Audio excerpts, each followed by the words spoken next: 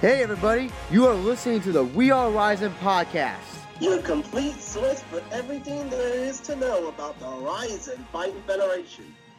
I am your host, Andrew Benjamin, and I am joined once again by a special guest, co-host, that is Christian Gary from Focus Fights. Well, thank you for having me on once again, Andrew Benjamin. I know you're enjoying everything there is about Japan right now, as you are over there. And, well, I'm just sitting here in the Central Time Zone early in the morning, trying to stay fully awake. Same here. Well, it is now almost 1 a.m.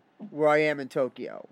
And actually, I got back from Osaka today, and took the Shinkansen, that's the bullet train, back here, and I am pretty exhausted, because it is also it is around over 90 degrees Fahrenheit over here. Oh, that's crazy. And you probably you probably are thinking like that's like normal weather in Texas or something for summer. Oh, yes, it's definitely normal weather here in Texas. But the issue here is that the air is so damn dry, you can hardly breathe. It feels like I can't. It's so hard to breathe in this air. I've never felt like anything before in my entire life. It is a struggle. So it's basically a dry heat, is what you're saying. It is an extreme dry heat, and especially around morning, afternoonish, like 12 p.m., 11 a.m. That is at the absolute hottest, and I have probably lost about 10 or 20 pounds of sweat just walking through. Just by walking, and it's yes, this is incredible brutal weather over here. I see, but I hope that hot weather didn't cause you to not enjoy the Rising event this past weekend, because it was amazing. Yeah, speaking of things that you could say were brutal, or hot in its own right. Yes, the Rising 11 show from this past Sunday was absolutely fantastic. Actually got for those that didn't hear the preview podcast, I did get to attend the show in Japan. I actually was going to originally attend it just as a fan, but I got sent press credentials by Rising by Rising officials, and I filled it out, and didn't really think that it was gonna pan out to anything, but they actually approved them, and got to attend the event as credentialed press. I did try. I did want to go to the pre-fight press conference, the weigh-ins, and the post-fight press conferences, but I don't know why, but they never approved me for those, just for the event.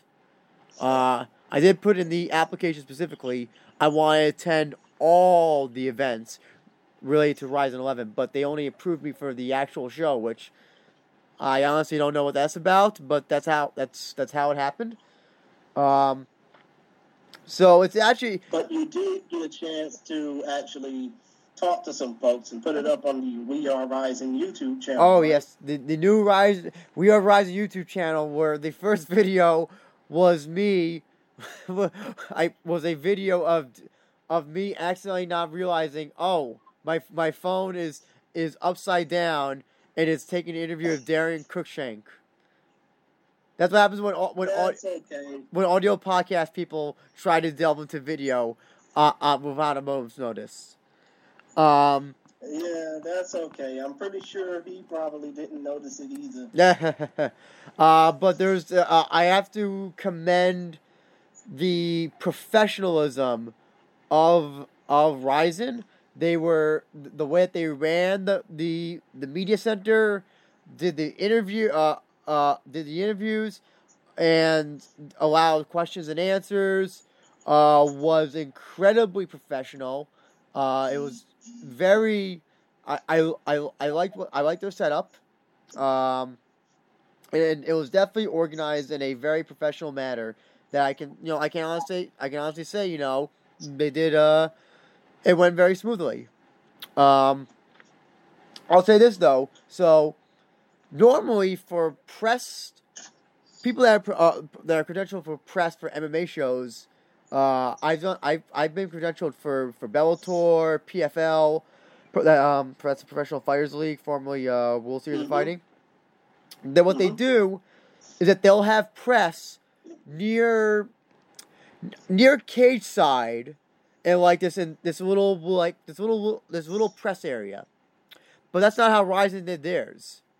So all the photographers basically had their press area in a certain room. Yes. Photographers are actually all the way up in the back. They're not ringside. Like in the nosebleeds, right? Yes, yeah. Which I was really surprised about. Because that's not how I know that's not how UFC does it. That's not how Bellator does it. That's how PFL does it. So I was actually really surprised about that. That they put them all the way up there. Now for the media center, what they do is journalists, reporters go down, and this is for Saitama Arena.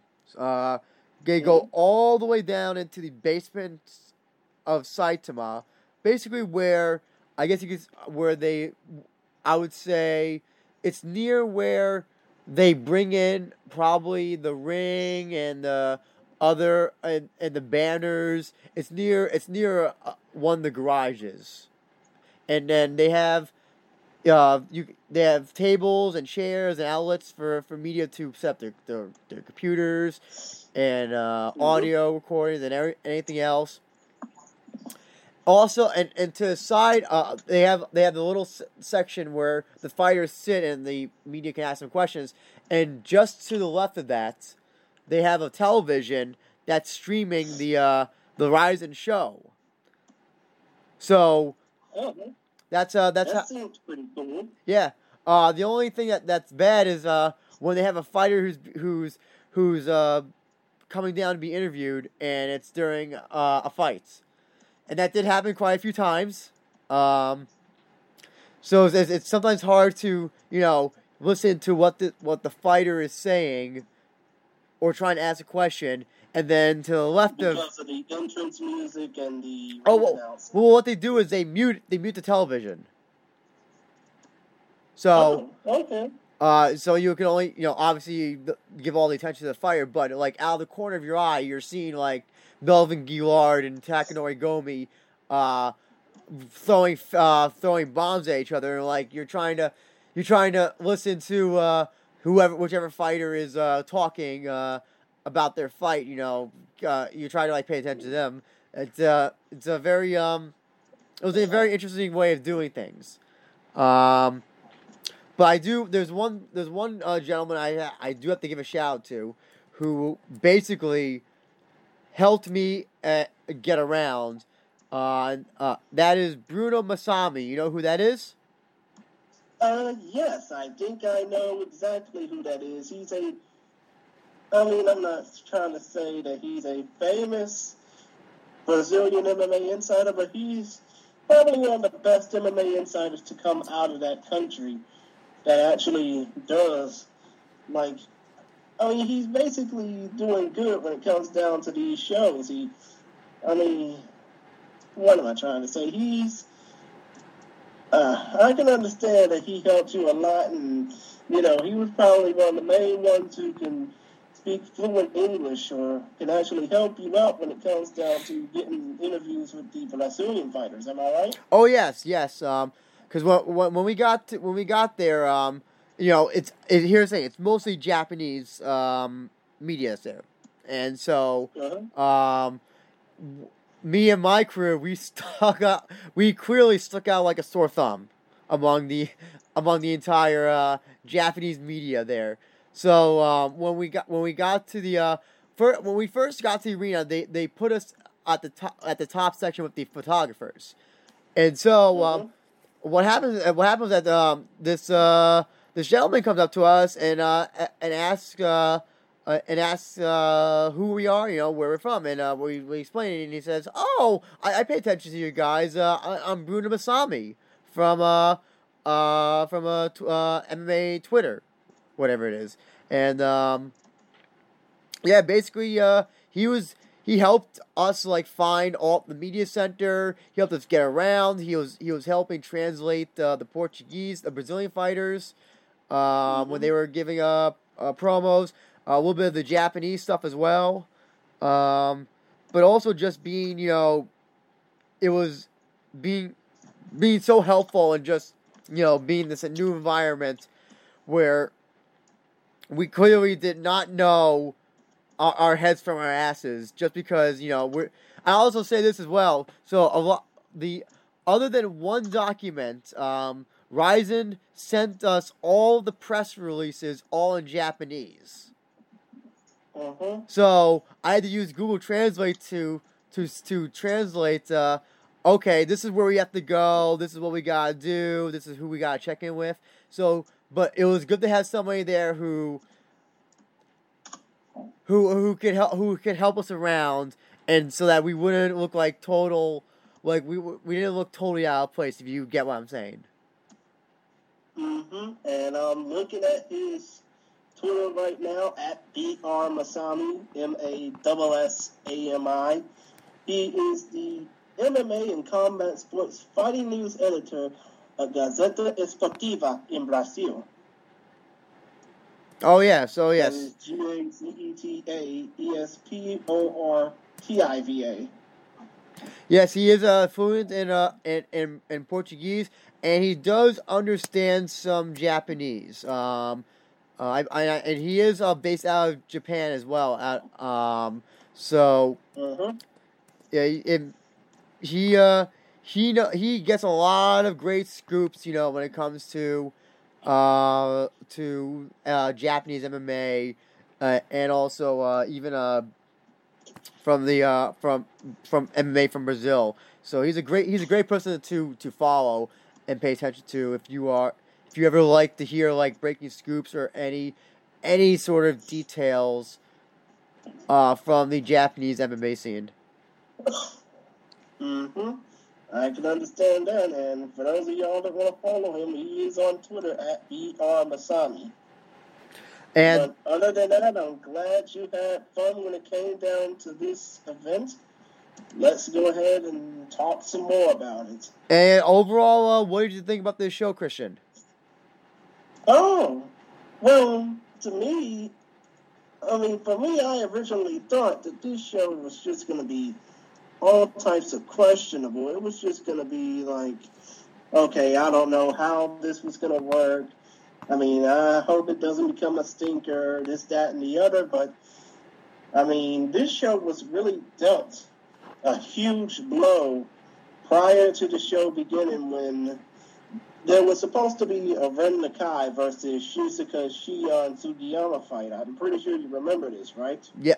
Well, you know what the funny thing is, and we can we'll talk about what replaced that. I actually learned that the day of, because actually it happened. The fight got canceled the day before, but what happened was that, well, first off, when it was announced, I believe I was on try. So they had the weigh-ins. So let me get my calendar up, just so I can orient myself. When the show was on the 29th, and the cancellation happened literally on the 28th, I believe, right? Yeah, I think it happened on the morning of the weigh-ins. If Okay. I'm not mistaken. I don't pay. I'm not always on Twitter. It's there are days where I'm on it more than some more than others, but not this day. Not I was not on this day for whatever reason. So I didn't learn until I got to the arena that they replaced the that match was canceled, and was eventually replaced. That was I was incredibly that I found like incredibly surprised. First of all, Ryzen, finding a fight the day of, scrambling to fight the day of, good on them. They must have been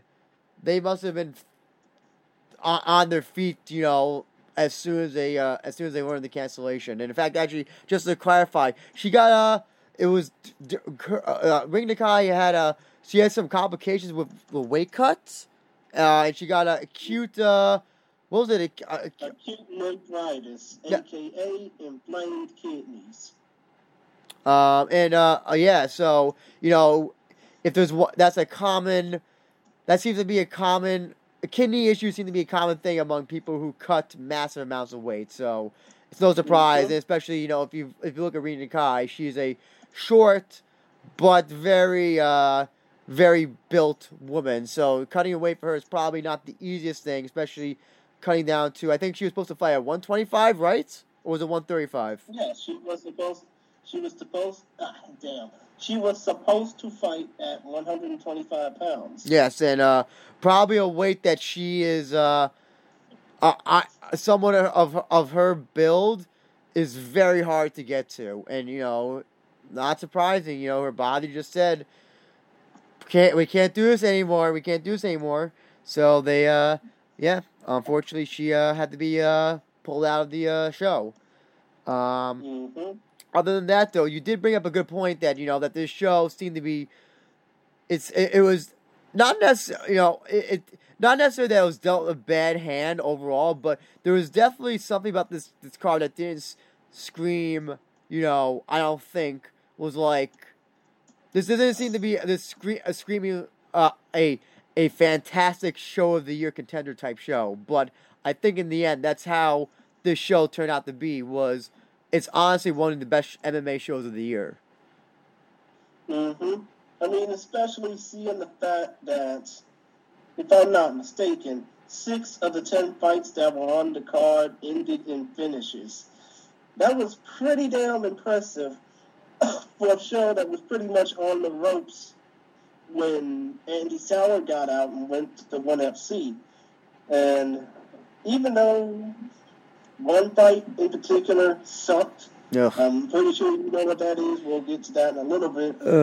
But I originally thought that the worrisome fight of the night was going to be Gilliard versus Gummy, because we all know Gummy came in at 160 pounds. Gilliard came in 3 pounds over. Oh, yes, and that was another thing. That was another thing I didn't learn about until after. Was that I should have been surprising. Gilliard missing weight. I mean, that's a given at this point. Unfortunately, it's expected. Mm-hmm.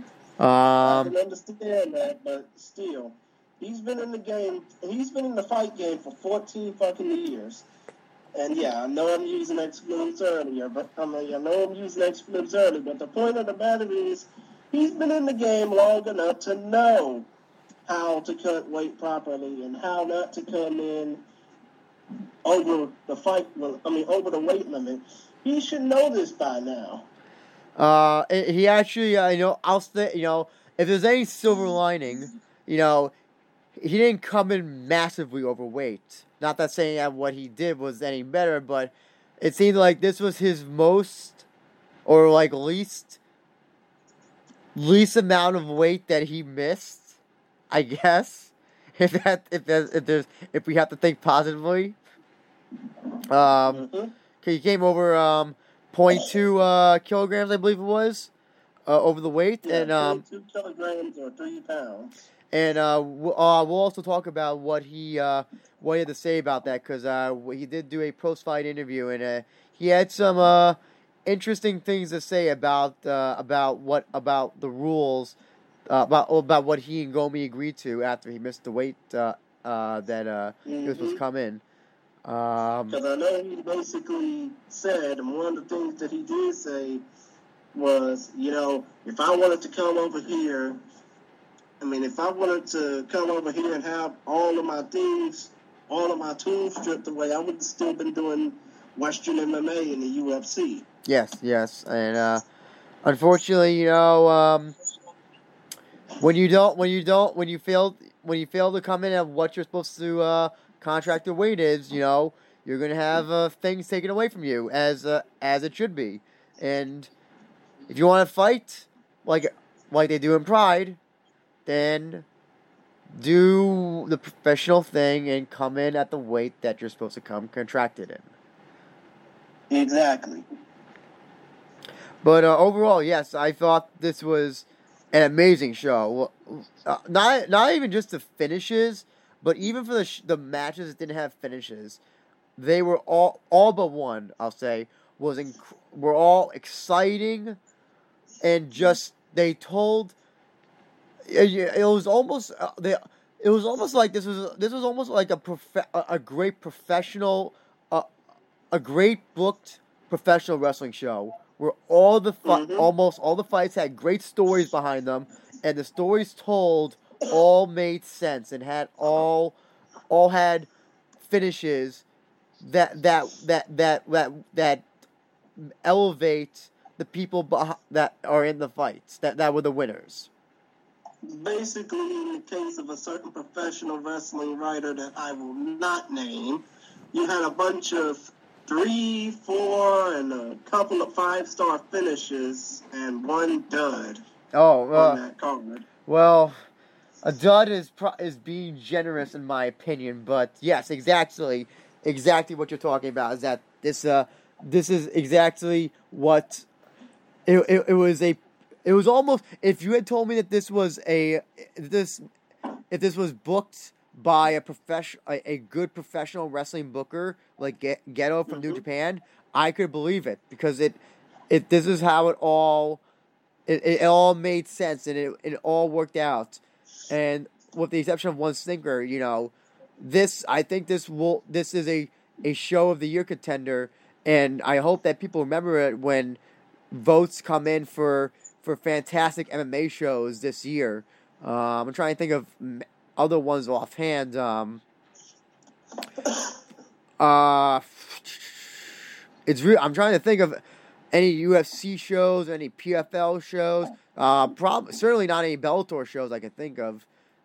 Well, actually, let's give it time, though. They still have a heavyweight Grand Prix to finish up. That's true. We'll have to see how Chael versus Fedor, the match of the century, turns out. Yeah, but still, I think I get what you mean.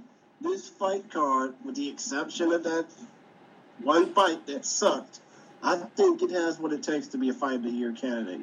Yes, absolutely. And speaking of those 6 finishes that we're talking about, you want to get into the first fight?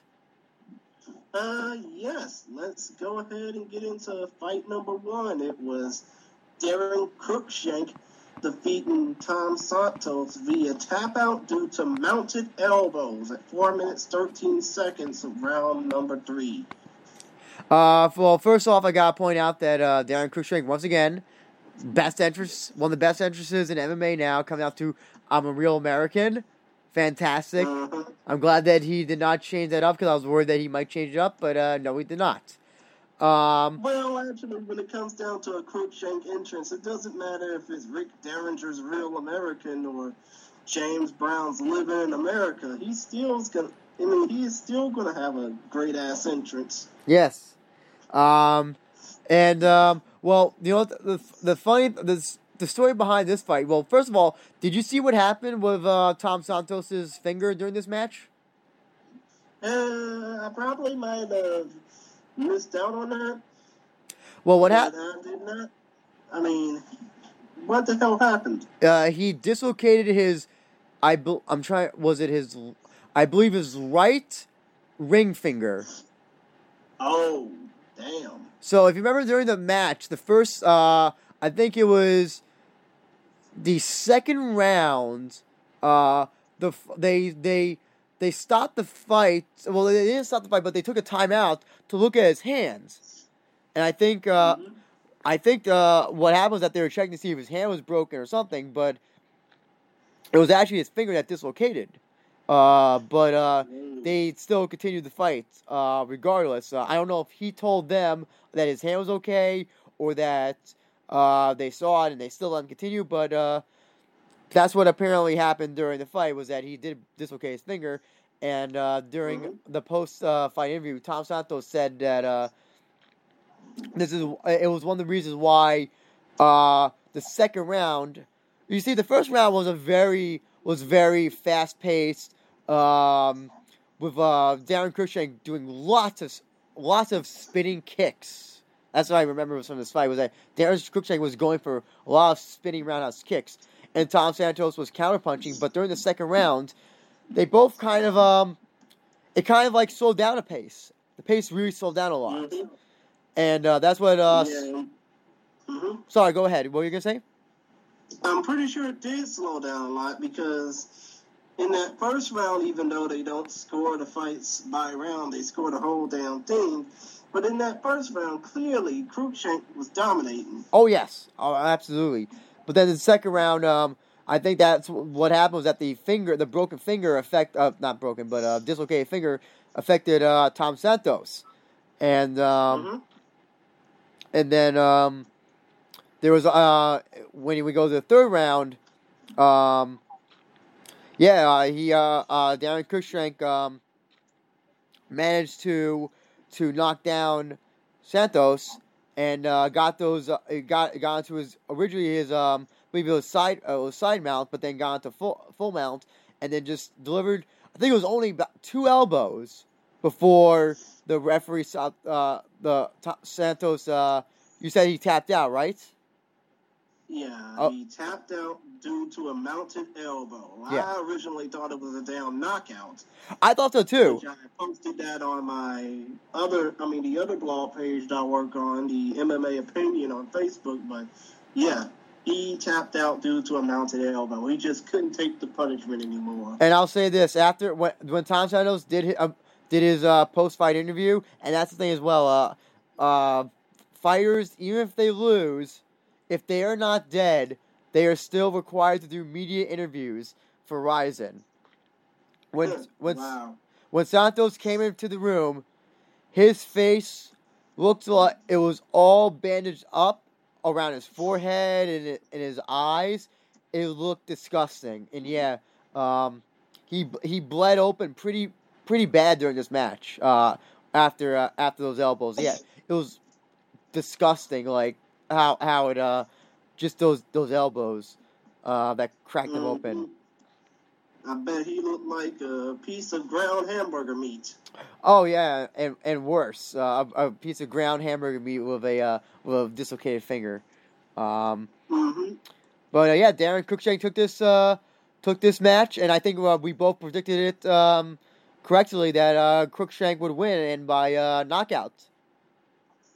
Yeah, but neither of us knew that it was going to be a damn tap out due to strikes, but it's pretty similar to a knockout, because if you know you can't take the punishment anymore, the best thing you need to do is either tap out, live to fight another day, or get knocked out and not have to wake up for another few minutes and have to,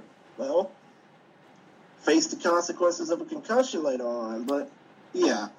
Cruikshank did get the victory. We did predict that. Hopefully Santos will live to fight another day. And, of course, in Cruikshank's post-fight speech, he talked the usual about guns, Detroit, and his family, and, put over his fight team, Michigan Top Team in Wayne, Michigan. And he offered support to the Japanese people who were basically still going through the certain recent tragedy that's happened in Osaka. The tragedy. Sorry, what was it? Yeah, do you remember what he was referring to with the tragedy in Osaka? I think it was, if I'm not mistaken, it was a tsunami. It wasn't as serious as the Fukushima Daiichi tsunami and earthquake that happened 7 years ago, but it was like a hurricane. It was like what would be similar to a hurricane here in the States, especially in the southern states. Yeah, we did have a we had a typhoon here on Saturday, the day before Ryzen.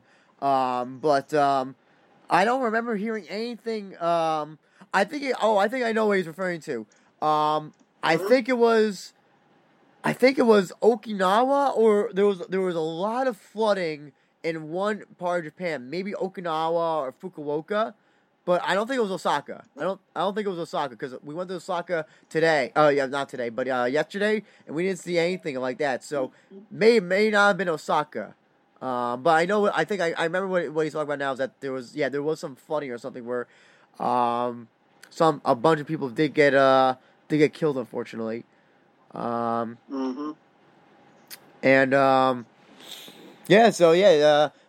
during his post-fight interview, Darren Cruikshank was asked about who would like to fight next, and he said any of the 155 pounders. So Christian, I'm going to ask you, who do you put up against Darren Cruikshank next if you're booking Ryzen?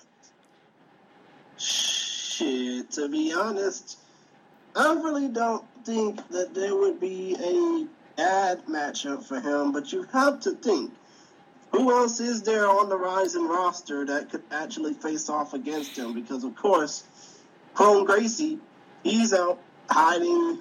I mean, he's basically being tranquil right now. He's just hiding out, wondering what to do next. Yes. Takanori Gomi, I don't think that would be a tough test for Darren Cruikshank, unless, of course, Takanori Gomi basically brings some of that old Pride FC skill back to him.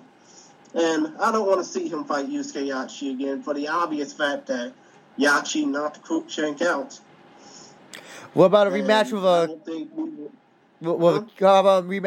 Kitaoka? Oh, I think that would be pretty fun, even though Cruikshank's probably going to have to... I mean, Cruikshank's camp is probably going to have to double-check to see if Kitaoka added anything extra to his back. Yeah, that's true. Yeah, that would be... I mean, it would be pretty cool to see them have a rematch, especially seeing the fact that, spoiler alert for later on, Kitaoka lost. But, yeah, I think that would be cool to see a Cruikshank Kitaoka rematch. Mm-hmm. I agree. No, I agree. I'll say this,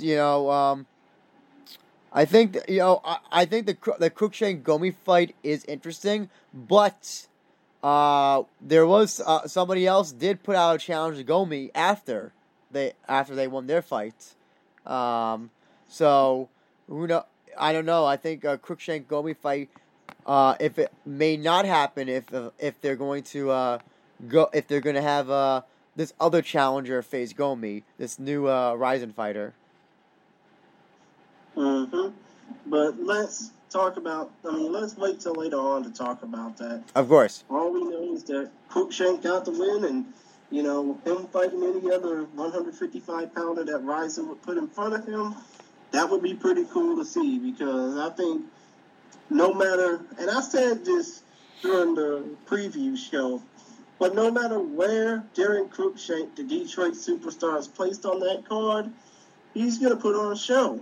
Mm-hmm. And he did just that. Exactly. With his knockout or tap out due to strikes victory over Tom Santos. So I hope we'll see more of him. Exactly. Now, do you want to get on to the next fight, the 130-pound catchweight bout? Oh yes, because I'm pretty sure this one we will talk about. We'll probably talk about much longer than the actual fight lasted. So let's get to this match. Oh yes, Danong Saklek Tapnoi Tiger Muay Thai defeated Tadaaki Onibosu, which is actually a form of fish, Yamamoto, via 3-punch combo knockout, 1 minute and 26 seconds of round number 1. But it was basically what Tapnoi said about Japanese fighters in general prior to this event that really drew the ire of most of the Japanese fight fans. Now, what did he say exactly? I'm not familiar with what he said. To be honest, and to be honest, I did not understand a single damn thing of what he said in the post-fight interview. I don't really understand time and what Joe Ferraro really got over my head. But I think he was saying that Japanese fighters are weak. I will tell you this. I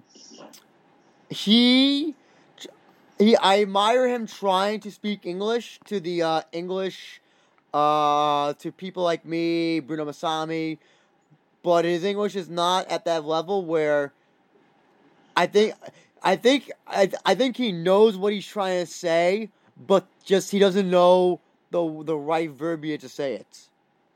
Mm-hmm. The right reasoning to say it. Exactly. Yeah.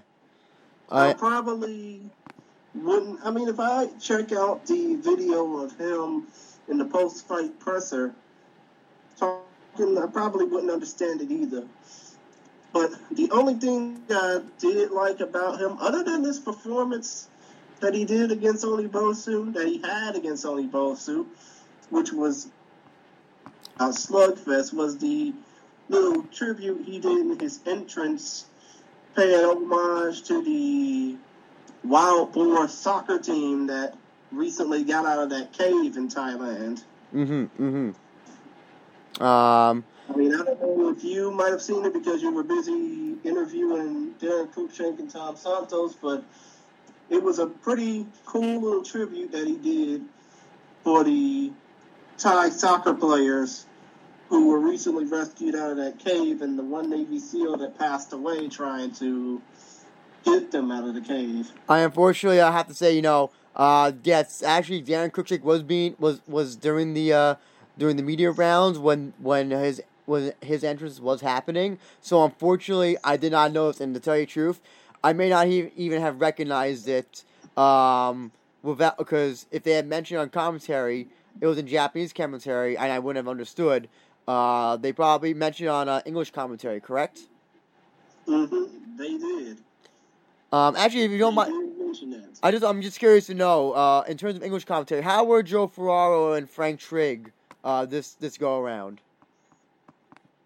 They were all right. It's just that when it comes down to Ferraro, and I understand he's Canadian, I understand that he can get a lot of things messed up, but the way that he mispronounces Japanese names, it just makes me cringe. I'm sorry to hear that. I know you, and you are a stickler for getting the names correct. So that must be like nails on chalkboard for you. Yeah, exactly. But overall, back fight. Like I said before, this fight between Top Noi and Onibosu was an absolute knockdown, drag-out brawl for the 90 seconds it lasted. Yeah. Actually, it was the shortest fight on the card at 1 minute and 6 seconds. And 1 minute 26 seconds, actually. Oops, excuse me. And what happened was that credit to Onibosu, he did knock down Top Noi during the match. He rocked him. I would say he rocked him. Mm-hmm. But Top Noi managed to recover and then fired back on Onibosu and got him in the corner and just wrecked him with punches. And he just fell down cold in the corner. It was a scary knockout. It was a legitimate scary knockout by Top Noi. Yeah, I bet it was. I mean, it basically proves that Muay Thai fighters, especially Muay Thai kickboxers, they are nothing to play around with. But of course, as it was originally mentioned in our preview podcast, this was originally supposed to be a different fight. It was supposed to be Top Noi. It was supposed to be Top Noi versus Kai Asakura, but Asakura got injured, of course, prior to this fight card. Yes. And like I said before, if that fight would have happened instead of this one, I think it would have been Top Noy that would have gotten the knockout treatment. Yes. I mean, that would have gotten knocked out. But well, I don't even think knocked out. I think he could have been submitted even because Kai Izakura is just a better, well-rounded MMA fighter and would have just been like, oh, Top Noy, he's gonna try to knock me out, so I'm gonna take him to the ground where he can't knock me out. So and submit him that way. Yeah, and he probably would have taken those words from Top Noy about Japanese fighters being weak way too much to heart because of the fact that, well, he's basically one of the craziest fighters that the Rising roster has. But, yeah, I think I wouldn't mind seeing that fight happen down the road between those two. Mm-hmm. I will say also during the post-fight interview that he did with us, Top Noy said he would like to face Kai Izakura, but with elbows allowed. Oh, now that would be sweet. It would be, yes. I'm not too familiar with Muay Thai rules. Or elbows are allowed in Muay Thai. Yes, elbows are allowed in Muay Thai. It's just that when kickboxing fights happen here, especially with Lion Fight and Bellator. Well, actually, with Bellator more specifically, elbows are not allowed. But yeah, in Muay Thai, elbows are allowed. So yeah, he clearly wants the Muay Thai advantage on his side if he faces Kai Izakura. But as for those that don't know, Ryzen does have will allow elbows if both parties agree to them. But if Kai Izakura were to say, if they were to come to Kai Izakura and say, hey, do you want elbows in your fight with Top Noy? And he said no, then no elbows would be allowed. So there's that. But it was a great showcase for Top Noy. Truly, good to see a Muay Thai fighter make a very successful so far transition to MMA. And hopefully he can continue that success going forward with maybe more high level opponents that are well rounded in other areas of mixed martial arts. Exactly.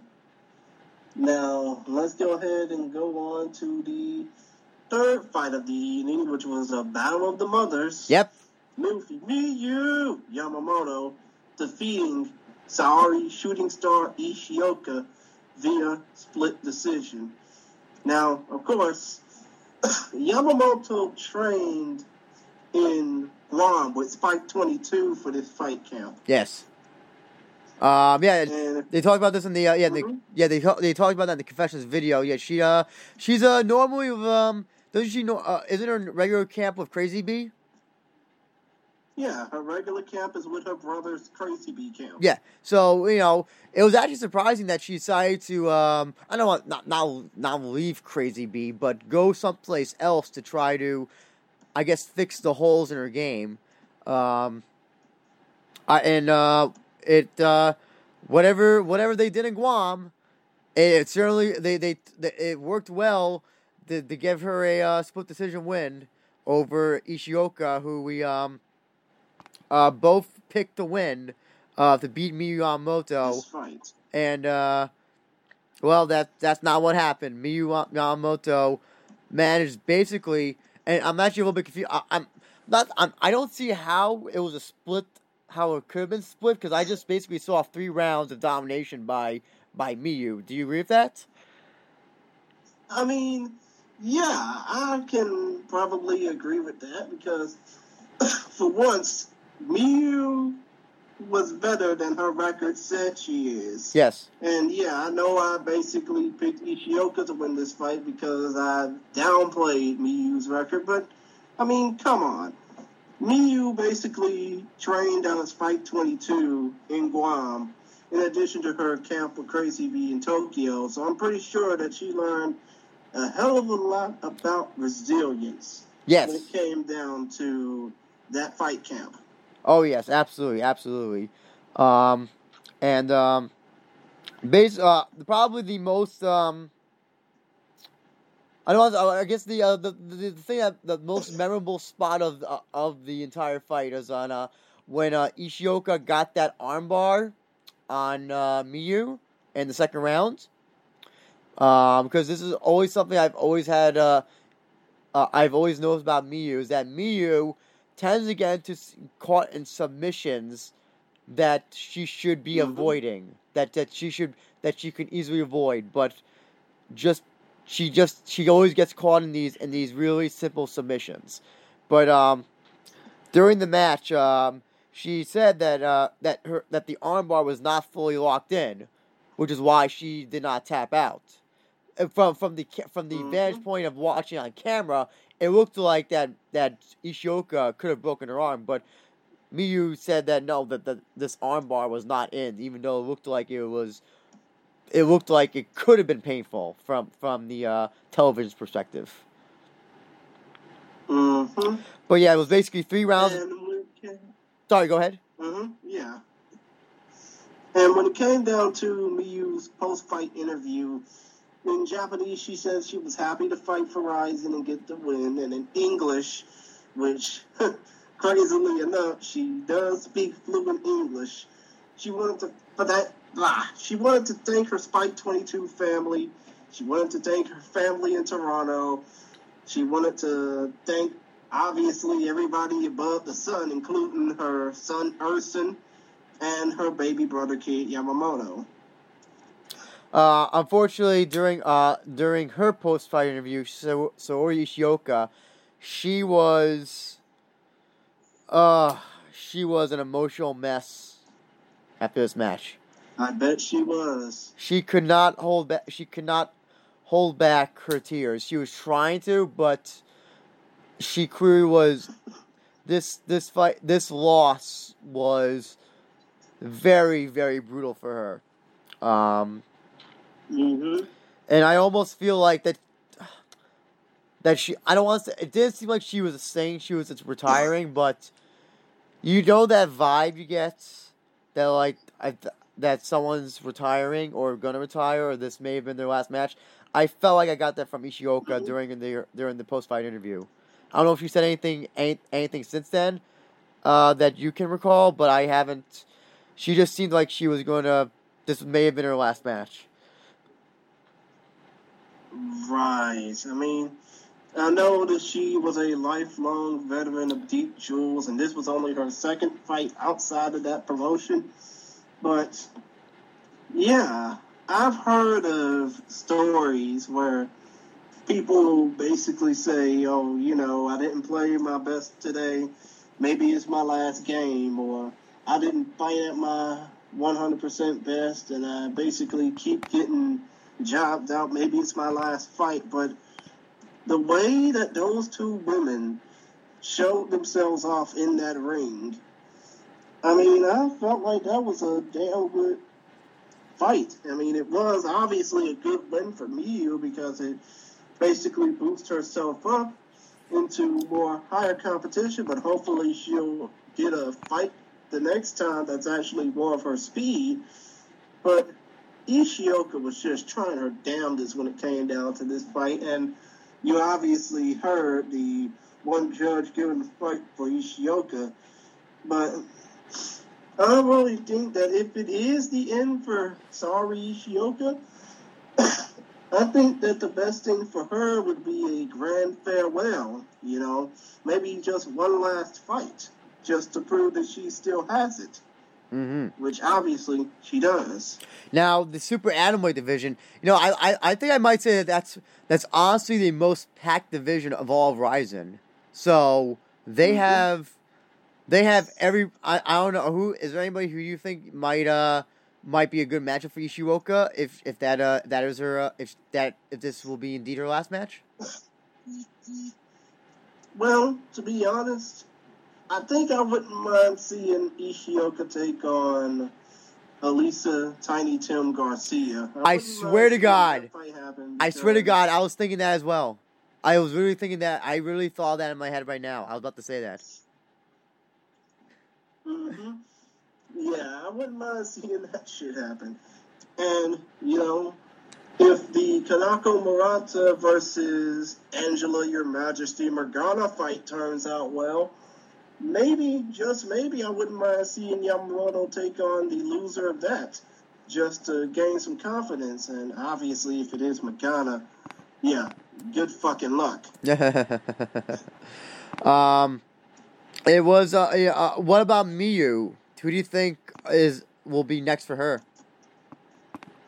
Well, like I said, it would probably either be the loser of the Morgana versus Murata fight, or if Ryzen really wants to be testy, and I don't know if giving Miyu Reina again is a good idea, but, you know, if, for example, if this is Reina's last go-round, and we'll talk more about that when we get there, but maybe if Reina faces off against Miyu one more time, it would probably be like a good show for those two, even though obviously Reina would be getting one last go-round, one last hurrah before her curtain closes. But for Miyu, I just hope that before we even think about Miyu versus Reina too, if that ever happens, or Miyu versus Morgana,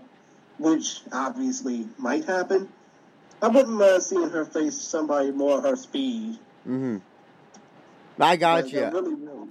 I got you. No, that totally makes sense. I just every time I'm just amazed by the athleticism of Miyu in all of her matches. For someone her age and her skill, I cannot believe how naturally athletic she is at this stage of her life. It is incredible. Mm-hmm. It is incredible just to see her there are 20 and 30-year-old fighters who gas out, and we'll talk about gassing out very shortly with one of the matches. Immediately run one round in, but she looks like she's going for a jog beyond, like, even if it goes beyond when it goes the distance. It's quite amazing that she is such an athletic specimen at her age. Exactly. I mean, to be honest, she is in an age right now, and I mean, at the age of 43, where she should be thinking about the next stage of her life. But to be honest, if she's basically doing this at 43 years old and she wants to continue, who knows where her career will take her, probably up until her 50s, if she decides to make this a career. The only thing that I think that she has to try to do is, I think she has to get a definitive finish in one of her fights. Having decision wins is good, but I would like to see Miyu get a definitive finish, just so that her record could have something that shows that truly. We said it before that her record now doesn't really reflect on the type of athlete that she is, but I think she has to get that solid finish to truly elevate her in the super atomweight division. Does that make sense? Yeah, that makes sense. Now, you want to get on to the next fight when it comes down to... but first of all, before we even get into the next fight, we have to talk about what it replaced. Yes. Of course, naturally, let's talk about all the things that happened before this fight. First of all, Rin Nakai versus Shizuka Sugiyama was supposed to happen, but unfortunately, Rin Nakai ended up getting acute nephritis, inflamed kidneys prior to the weight cut.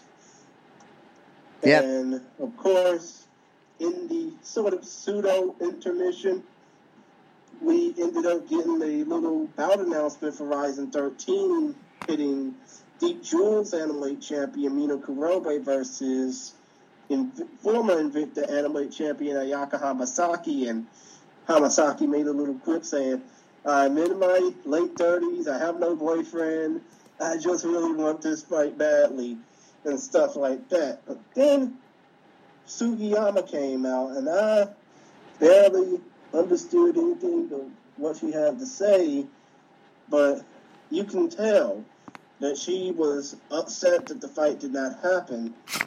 She was upset that this fight would not go, and, you know, she just wants a shot in Rising just like everybody else. Yeah, basically, Sugiyama, if this makes sense at all, and I'm going to guess to a lot of Westerners it's not going to make sense, is that she basically apologized for the fight not happening, which, you know, obviously was not her fault. You know, she didn't pull out the fight. Ring Nakai did, but Sugiyama either I don't know if Ryzen told her to, or if she insisted, or if it was an agreement by both parties, or something. She went out there and she still apologized for the fight not happening, which I mean, I guess that's okay, but it just it was something that was not necessary in my opinion. I don't know if you have any thoughts on that. Well, to be honest, even though it wasn't her fault, I mean, she still feels some of the guilt because, you know, she was supposed to have this really great match with Nakai, and it basically did not happen due to Ren's shortcomings. Obviously, when it comes down to weight and having a illness that could have basically killed Nakai. Yes. Because I don't know if you've seen all these weigh-in stories about people dying trying to do accurate weight cuts, but that obviously could have happened to Nakai. Yeah. No, you're right. I can understand where Sugiyama was going with that. But we'll talk about the big news with Hamasaki. So I guess is she vacating the Invicta title, the Animweight Invicta? Oh, she already vacated that damn title. That title has since been given to former Road FC veteran Jinvu Frey. And obviously there's a lot of controversy to go down with that fight and how it happened too with Mina Grosender. But the point of the matter is Ayaka Hamasaki vacated the Invicta title long ago. Okay.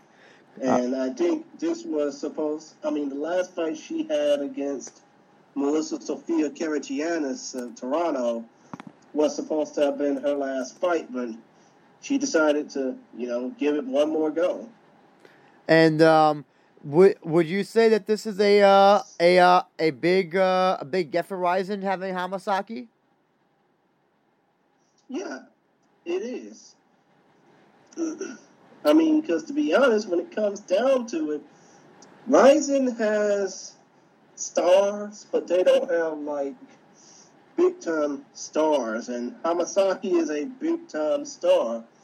I mean, of course, much like Kyoji Horiguchi, she had championship gold in her possession. She was basically one of the top fighters of her game, and I think it'll only be a matter of time before she displays her true skills in the Rising ring. Not like what happened when it came down to that Karagianis fight. And what about Mina Kurobe? What do you think about Ryzen getting her? Is this a good get for Ryzen as well? Well, of course it's a good get because when it comes down to it, she represents Deep Jewels, and Deep Jewels has a partnership pretty much with Ryzen. When where they basically have some of their fighters, like King Reina, fight for Ryzen and also fight for Deep Jewels at the same time. So, yeah, I'm pretty sure that this will lead to more fighters from Deep Jewels to come over to fight for Ryzen, just as long as it's not one of those terrible Mongolian fighters, which we'll get to in a little bit. I'm dreading talking about that fight, but come on, let's hold your horses. Yes. Let's talk about the kickboxing bout that happened before that. Yes. The fight that replaced the Nakai versus Sugiyama fight. Yes. And that was shootboxing star Kaito Ono defeating strong Yoshia Uzatsuyo via knockout, knee, and punches. 1 minute, 22 seconds And of round number 2. Of now course, this was a 3-minute round kickboxing bout, so basically they had very little time to display themselves, but wow. Yes. This fight was unexpected, wouldn't you agree? Yes, absolutely. And I have been somewhat critical of Rising putting on kickboxing fights. I don't begrudge them putting on a kickboxing fight in place of this, in place of the Ring Nakai Sugiyama fight. But this was definitely one of the I think one of the more exciting non-tension Nasukawa kickboxing matches that they put on. Now about these two fighters, do they normally fight at 154, or is this? Do you know anything about these two fighters where they normally do their kickboxing stuff? Well, the one thing I know about Uzatsuya is that he is a training partner of Tenshin Nasukawa. Kaito, most of his bouts took place under shootboxing rules, and of course he's the shootboxing men's S Cup. No, wait, actually, not the men's S Cup champion, but he's one of the stars, the men's stars of shootboxing. So, basically, and of course, Kaito came into this fight with a 24-3 record. Uzatsuyo came in with a 4-1-1 record. So, basically, we already knew who was going to be taking this fight before the damn bell even rang. Now I'm looking at Ono, and he looks like he fights normally at featherweight, but they took this fight at lightweight, and Usa Strong. Well, it was a short notice fight. Oh yes, and Usa Strong. Fight, to be honest. Usa Strong, who it looks like that according to his Tapology record is a lightweight fighter. Is that correct, or is that incorrect? Yes, I think so. Because I gotta say, first of all, Ono looked about like 5 inches taller than Usa Strong. Yeah, Ono's 5'10", and Usa Strong is 5'7". So there was quite a little bit of a fight, a height disparity between the two. Also, I don't know how it came across on television, but Ono looked like a plastic Ken doll. Can you recall what his face looked like? It just looked like it looked very plastic, his face. I don't think it looked that damn plastic, but if you think that he's a Ken doll, he's probably one of those badass Ken dolls with the Kung Fu grip. Yes. And also who has the power to knock out his opponent with a knee. Yes. And Kaito did say in the post-fight speech that he had that shootboxers are tough people and, we should all keep an eye out for them. I wish we would keep an eye out for them if their events were streamed to the world and not to their website.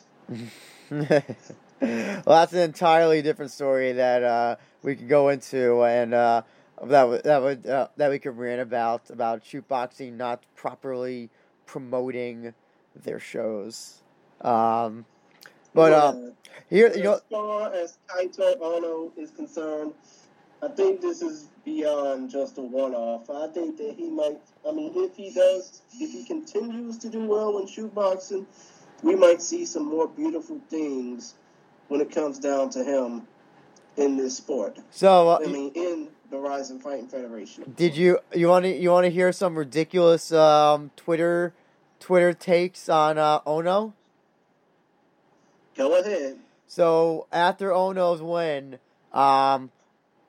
there were, I guess you could say, Japanese a segment of Japanese MMA Twitter that wanted Ono to have a kickboxing match with Tenshin Nasukawa. Really? Yes. I mean, to be quite honest, do they not fucking realize that Kaito is 27 pounds heavier than Tenshin? No. No, they don't. No, they do Oh not. my god.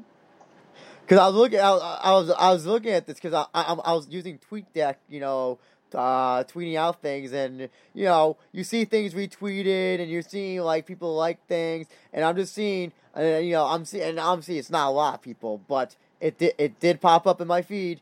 How about Ryzen book Tenshin Nasukawa versus Ono, and it just like slapped my head. I mean, my goodness. You people do not. I mean, I understand when it comes down to this fight, it would obviously be an open. I mean, it would obviously be at a sort of a catch weight just to match the two competitors. But I don't even think and obviously Kaito wouldn't have to come in. I don't even think that Tenshin even if Ono. Okay, so Ono fought this fight at 154, so I'm gonna assume that he walks around maybe 160, maybe 165, maybe even 150. I'll put it. I'll give him generous. I'll be generous. I'll say that he did this fight walk around weight at 154. Tenshin Nasukawa is about like 5'3", 5'4", maybe 5'5". He is nowhere near 125 pounds. Exactly, which means that he probably walks around at maybe at most 140. So even if they were to have a match, it probably wouldn't even. It would no. It makes no sense. It makes no sense. I don't think it would. I don't think even at the Tenshin's walk around weight that they would even match up if Kaito had to cut weight. Everything. Mm-hmm. But yes, this was it was a good knockout by Ono, and yes, this is not his last time, in a Ryzen ring, hopefully, and hopefully he continue his successful shoot boxing career because he's very good at it. I'll say that. I see. Now. And I know that you want to tear the fuck into this particular fight. But we all picked Bold to defeat Shoma Shibisai. We know that Bold defeated Shoma Shibisai via unanimous decision. But, really, we did not fucking know this fight was gonna be that goddamn terrible. Well, hold on. Sorry, just to correct you, we picked Shibisai over Bolperev, right? Oh, right. Then I guess only did we mess up when it comes down to picking, and obviously it's not truly our fault, but I think everybody who watched this probably needed to get re-examined on how a fight is actually supposed to go. Well, here's seriously. This fight was dreadful. This fight was dreadful from the fucking get-go. I mean, to be honest, I originally thought that Bolperev's record, according to Tapology, was 1-0. At least from the end of that damn fight and from the end of our review.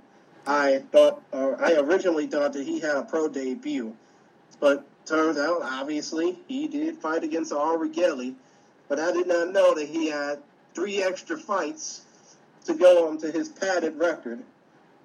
Well, it's funny that I don't want to say I want to take credit for the Aurigelli fight, but nobody talked about it until I brought it up. I brought it up on the podcast, and that's when other people started talking about it. Right. So I don't want to toot my own horn, but I don't know how like. Yeah, he had a fight against Aurigelli, but even besides that, you kind of figure Shibisai, who finished all of his Ganryu Ojima fights, in the first round, would have the obvious advantage in a MMA fight against a guy who is at the time that at the time 1-0 in a pro. Mm-hmm. Apparently Shibasai could not get that done. And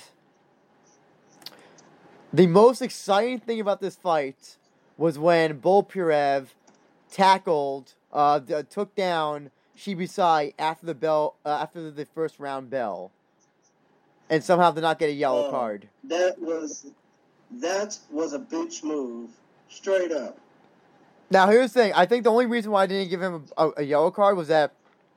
Okay, and here's something Risen's got to do, because. Well, I don't know if did they explain on English commentary the special rules for this match? Oh yeah, they explained the special rules in detail, which was soccer kicks. Let's see, no soccer kicks, no elbows, and pretty much. What am I saying? The fight was boring. They basically did nothing. I mean, my goodness. I was trying to stay up to watch this damn match and try not to fall asleep. That was how fucking boring it was. So I had two friends attend the Ryzen show with me, and they both fell asleep in the audience during this match. Oh Lord! And this is what I said. I said this during the preview show, and I'm gonna toot my own horn now with this. I said this fight, if it goes beyond the first round, this fight's gonna suck. And this, even though, say what you will about the first round, as long, if this fight was finished in the first round, we could say, oh, you know what, finish in the first round, quick knockout, quick tap out, whatever, yada yada yada. But beyond the first, as soon as this went beyond the first round, I knew we were going to be in for a long night. And of course, this, I don't. Whoever Ryzen's contact or liaison for the Mongolian top team Asar Horyu, people are, he or she needs to be fired, because I never. Blame Asar Horyu. I never want. Blame Asar Horyu. I never want to see another fighter from Asar Horyu ever again in a Ryzen ring until they learn how to fight, because this isn't the second time that team has had a fighter put on a shitty performance in the ring. The first one was last year, Batarian Ashkovan. Yeah, Batarian Ashkovan. And we remember the Ryzen confession video where Asar Horyu, basically tore into his student, and for basically putting on a shitty performance.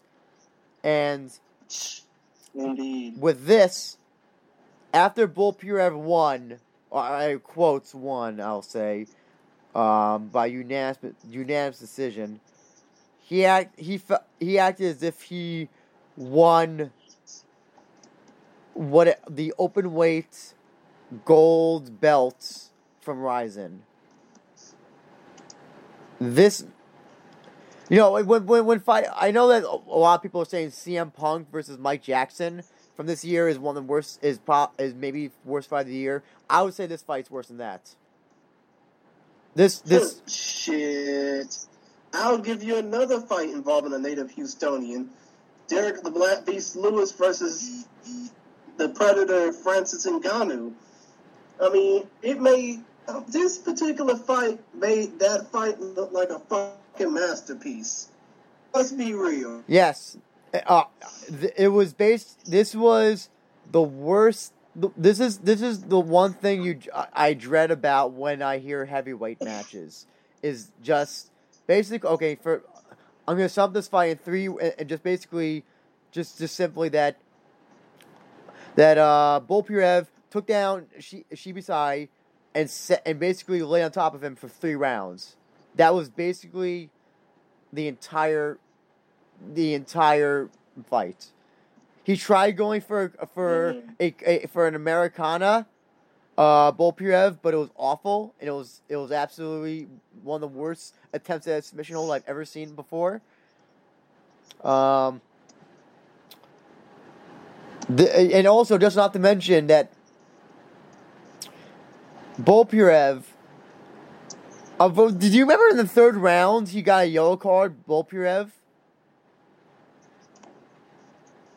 Yes. What was that for? I remember that, and I think he also got a yellow card for a fucking low blow early on. Well, no, because remember Shibasai, he delivered that knee to the head when they were both down on the ground, and that he got the yellow card for that. But okay. But then Bolpirev, remember when the third round started, it looked.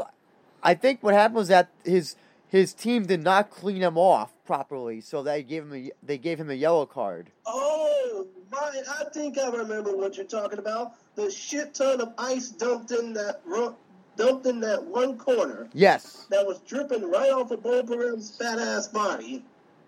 Exactly. So we have not only a fighter who doesn't know how to fight, but also a corner who doesn't know how to corner properly. That is amateur level shit. And thank God that every other fight after this was fantastic. Because if this was the main event to this show, let's just say, what fight number was this? This was they had 10, 11, they had 1, 2, 3, 4, 5, 6, 7, 8, 10 fights on this card. Let's just say, usually UFC cards usually have 5 fights on the main event, on the main card. Let's just say if this was the main event to a 5-fight card, I might forget. Want their motherfucking money back. Exactly. Because I have a friend. He has a great he has a great quote that I like to say. If the movie may be good, but if the ending sucks, you're gonna remember. All you'll remember is that the ending sucked, and this is what Come to think of it, I'll give you a basketball analogy. If it's basically like the Cavs Warrior series, where you had 3 great matchups, and then the 4th one is just a drizzle and shits after the Warriors swept the Cavs, then it turns out, damn well, something's up. Yes. I'll also tell you this. So, basically.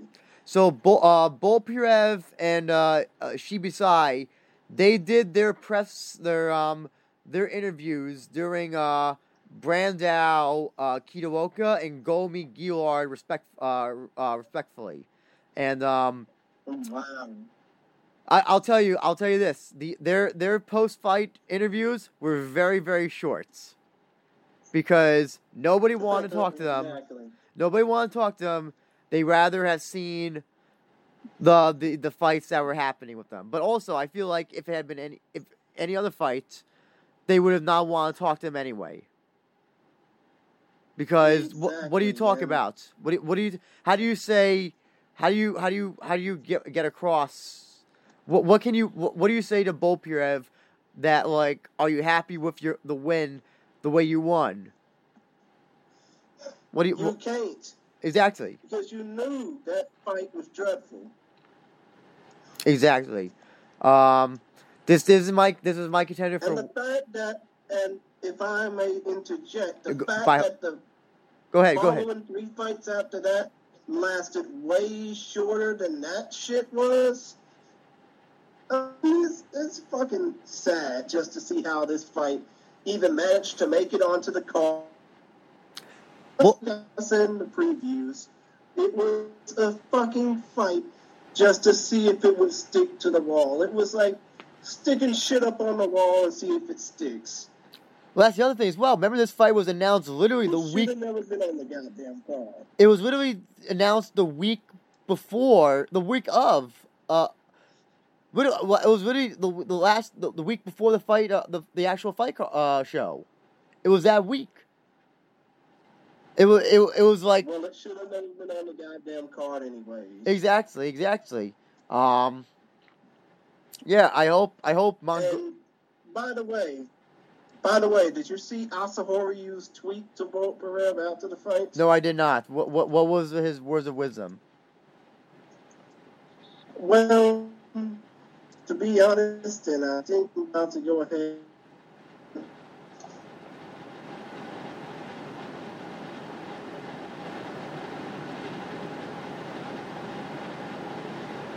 The Horyu. Let's see. You can still hear me, by the way, right? Yep, I can still hear you. Lost you for a bit there, but I can still I hear you now. I'm basically searching up this tweet right now, on the job search and shit. But still, point of the matter is, the fight was not good. And, I mean, my goodness, this fight is so dreadful that it makes me want to try and chunk something into the wall if my walls weren't already messed up as they are. But still, the point of the matter is, I mean, this was an absolute clusterfuck in every stretch of the imagination. And to be honest, I don't see why it was on the card. I don't see why both Barev's even fighting. I mean, I just don't see how the hell this shit even managed to make it onto the card other than the fact that they were losing a few stars, so they needed to have something on the show. Well, also I think they had it because when you looked at when you take out this fight, there's no heavyweight fights, and Rizin has always had a heavyweight or open weight fight, and so I think this fight was put in there, was shoehorned in there to have that heavyweight fight that they always have. Usually it's with better people, not in this case though. Oh, I would just also like to say as well. So the audience booed at the end of this fight.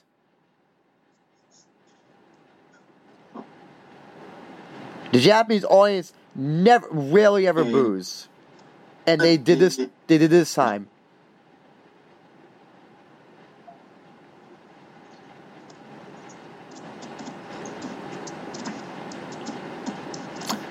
Can you hear me, Andrew? Yep, I can hear you.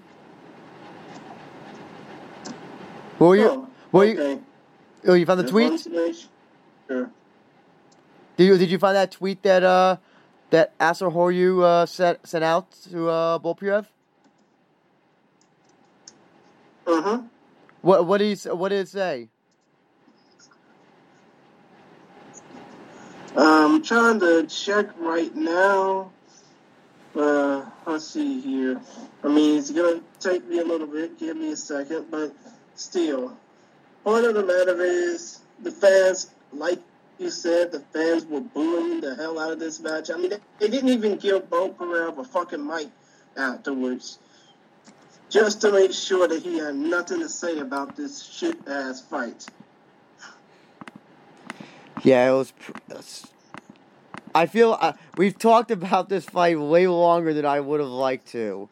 When there's so much. I know. Probably even longer than the fight itself. Yeah. But still, it was just bad. Yes. It was like just nuclear bad. It absolutely was. I'm trying to search for the tweet that Asahoryou said about it. But it's like trying to find a needle in the haystack with all these other tweets. No disrespect to the people of the Mongolian language or the Japanese language, but yeah, obviously this fight sucked. And let's never talk about it again. Exactly. So should we want to go and talk about the next fight that actually was good? Oh, yes. Let's talk about the next 3 fights that were actually better than this clusterfuck. I mean,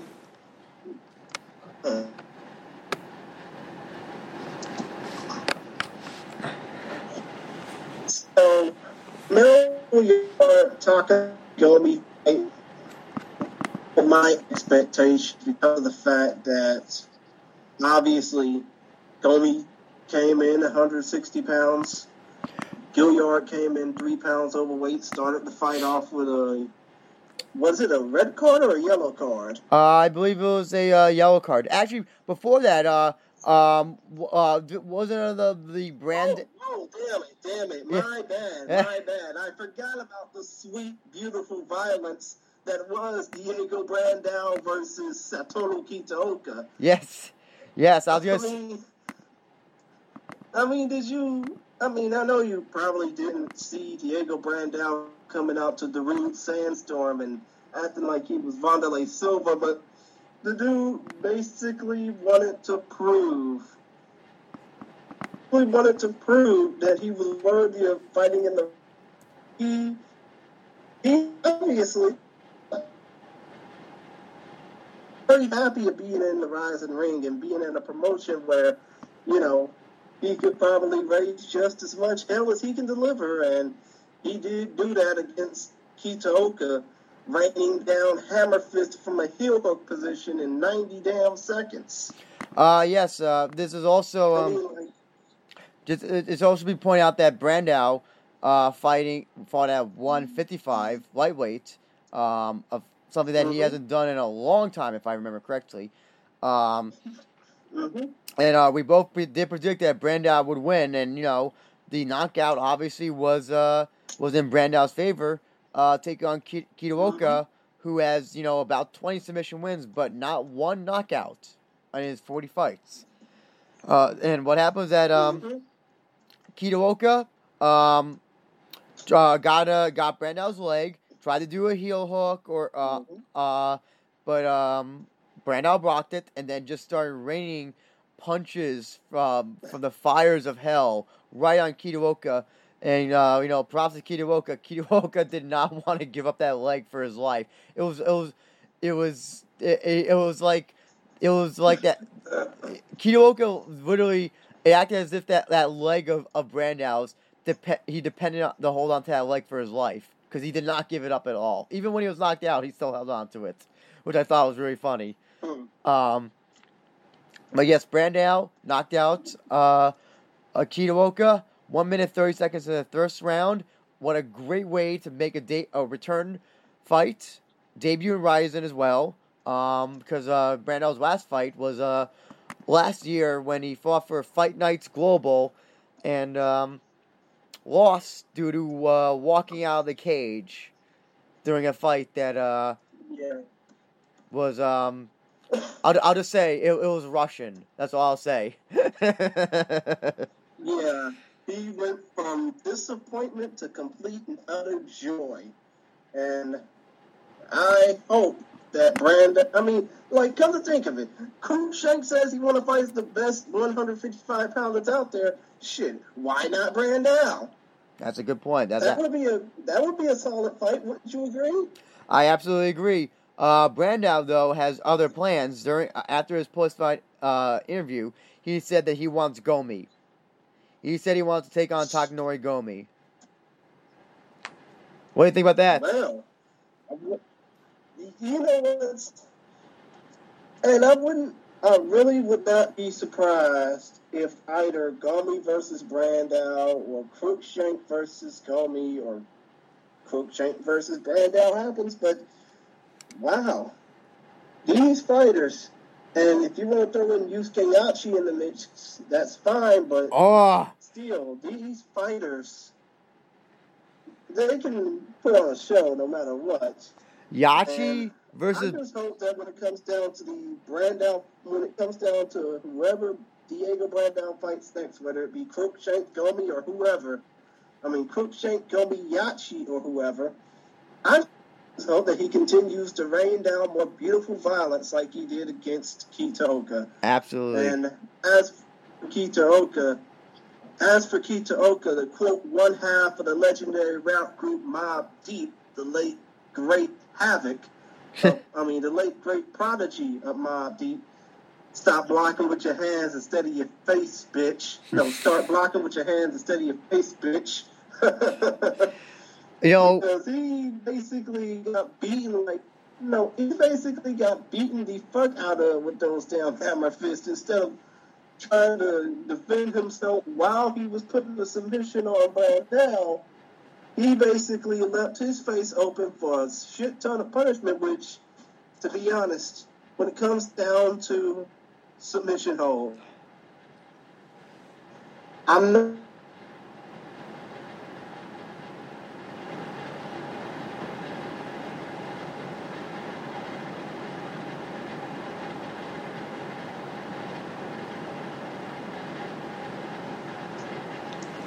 Christian? Andrew, you there? Sorry about that. Yeah, Andrew, you there? Yeah, sorry about that. Okay, but still, the other matter I was trying to make is that I think that a lot of people should start defending submission holds more with strikes.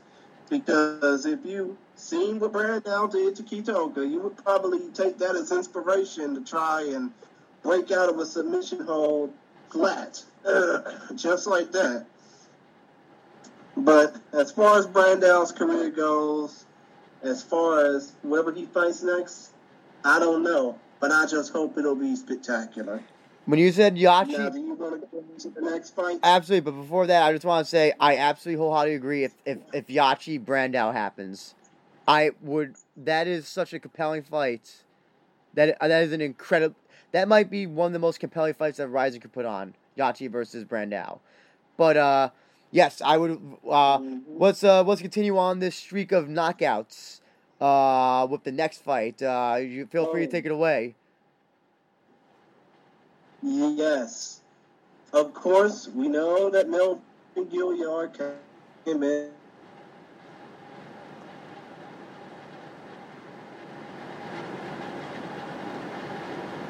Trying to say, Andrew, can you hear me? Yep, continue on. You were talking about Melvin Gilliard missing weight? Yeah, Melvin Gilliard missed weight by 3 pounds. Both men came in with long losing streaks dating back to 2014, but my goodness, that fight, which lasted in 2 minutes, 23 seconds and ended with Gomi knocking out Gilliard, it felt like neither one of them had losses to deal with. It felt like they were basically just slugging the shit out of each other just to see which one would fall first. Mm-hmm. And obviously, Gilliard did straight flush punches, 2 minutes and 23 seconds. So just to put some context behind these two fighters, so Gomi last won back in 2014 when he beat Isaac Valley Flag by unanimous decision. After that match, that was in March of 2014. That's correct. And then after that, it was just a string of of losses, mostly by punches, but also some by submission, including one by Yachi last year at the Rizin World Grand Prix. And then, yes, originally Andy Sauer was supposed to be Gomi's opponent, but then signed one championship. So they signed, they got Gilliard, and Gilliard also, also of a long losing streak of before the Gomi fight, 1, 2, 3, 4, 5, 6. Yeah, he basically has 7. Not had a win since July 5th, 2014 against Jay-Z Cavalcante. And also just to put into modern context who Gilliard lost to, he's been fighting at middleweight. He's a 5'9" guy who's fighting at middleweight, and one of his recent losses was in 2017 against upcoming UFC fighter Israel Adesanya. Not to mention, one of his losses was against up-and-coming UFC fighter Muslim Salikhov. As well, back-to-back losses. So he fought people that he should never have been fighting in the first place, and getting losses handed to him by them. But originally we said that we were not looking forward to this match. And I guess we were both wrong. Yes. But we did correct particularly that we did speculate whether Gillard would miss weight, and continuing that streak, I guess you could say he did miss weight. There were some what do you call it? Special rules made for the fight that Gillard. Did they talk about this on commentary at all, or no? Yes, they did. They basically said no soccer kicks, no elbows. He was wearing wrestling shoes, so no kicks as well. I mean, well, what Gillard said during the he did say in the post-fight press conference, and I know you was there, so you probably heard this more than I did. Yeah. But he basically said, if you're gonna strip away all my tools, I probably would still been fighting Western MMA in the UFC. Yes, he did. He did exactly say that. He said, I came to Japan to fight how they fought in Pride. If I want to fight how they fought in the UFC, I would just stay in UFC. But he missed weight. Yes. Yeah. Regarding the wrestling shoes, though, when it came down to the commentary as well, when it came down to Joe Ferraro on commentary, he did say that Gomi wants to be lightweight and a welterweight in Rising. A welterweight and... I mean, can you believe that? You want so... Sorry, can you say... I just want to make sure I heard that. Did you say that correctly? Oh, hold on. He want... Gomi? Yes, I said it correctly. Gillard wants to be a lightweight and a welterweight in Rising. Oh, excuse me. Gillard... Okay, I have nothing to say to that other than if he can make weight for welterweight, okay, but he's even not made weight for welterweight in his career. Indeed. And he's fought as high as middleweight in his career as well, and he couldn't make weight for that either. So are we gonna have to have like a special Gillard weight division or something? Every time he fights, it's gonna have to be a special catch weight. Probably so. Because if it was a struggle for him to make weight for 163-pound catch weight fights, imagine the struggles he would have at welterweight and middleweight, which he's already had. Also, just a comment about the wrestling shoes. What he said during the post-fight interview was that when that he was not allowed to do kicks to his opponent, to Gomi, because of missing weight. So that's when he said he was going to wear the wrestling shoes. He said it was not part of his game plan to do any wrestling. He was just told, hey, he said he figured if I can't kick, might as well just wear the wrestling shoes since I can't do it anyway, even. Yeah, but he did throw a few kicks in the bout, obviously. Yes. But he just couldn't do soccer kicks. Yes, exactly. Soccer kicks, excuse me. Yes, soccer kicks. So there's that. I could tell, I'll say, basically, this was a slugfest. A good old slugfest, as they say. A slobber knocker, as Jim Ross might say. Mm-hmm. Yeah. And... Sorry, go ahead. When it came down to Gomi's post-fight speech, Gomi said that this fight was only the beginning for him. No decision. I mean, this fight was basically his from the beginning. No decisions, only knockouts. He hates competing in the summer, which is kind of ironic because of all the times he fought for Pride and during the summer. That's funny.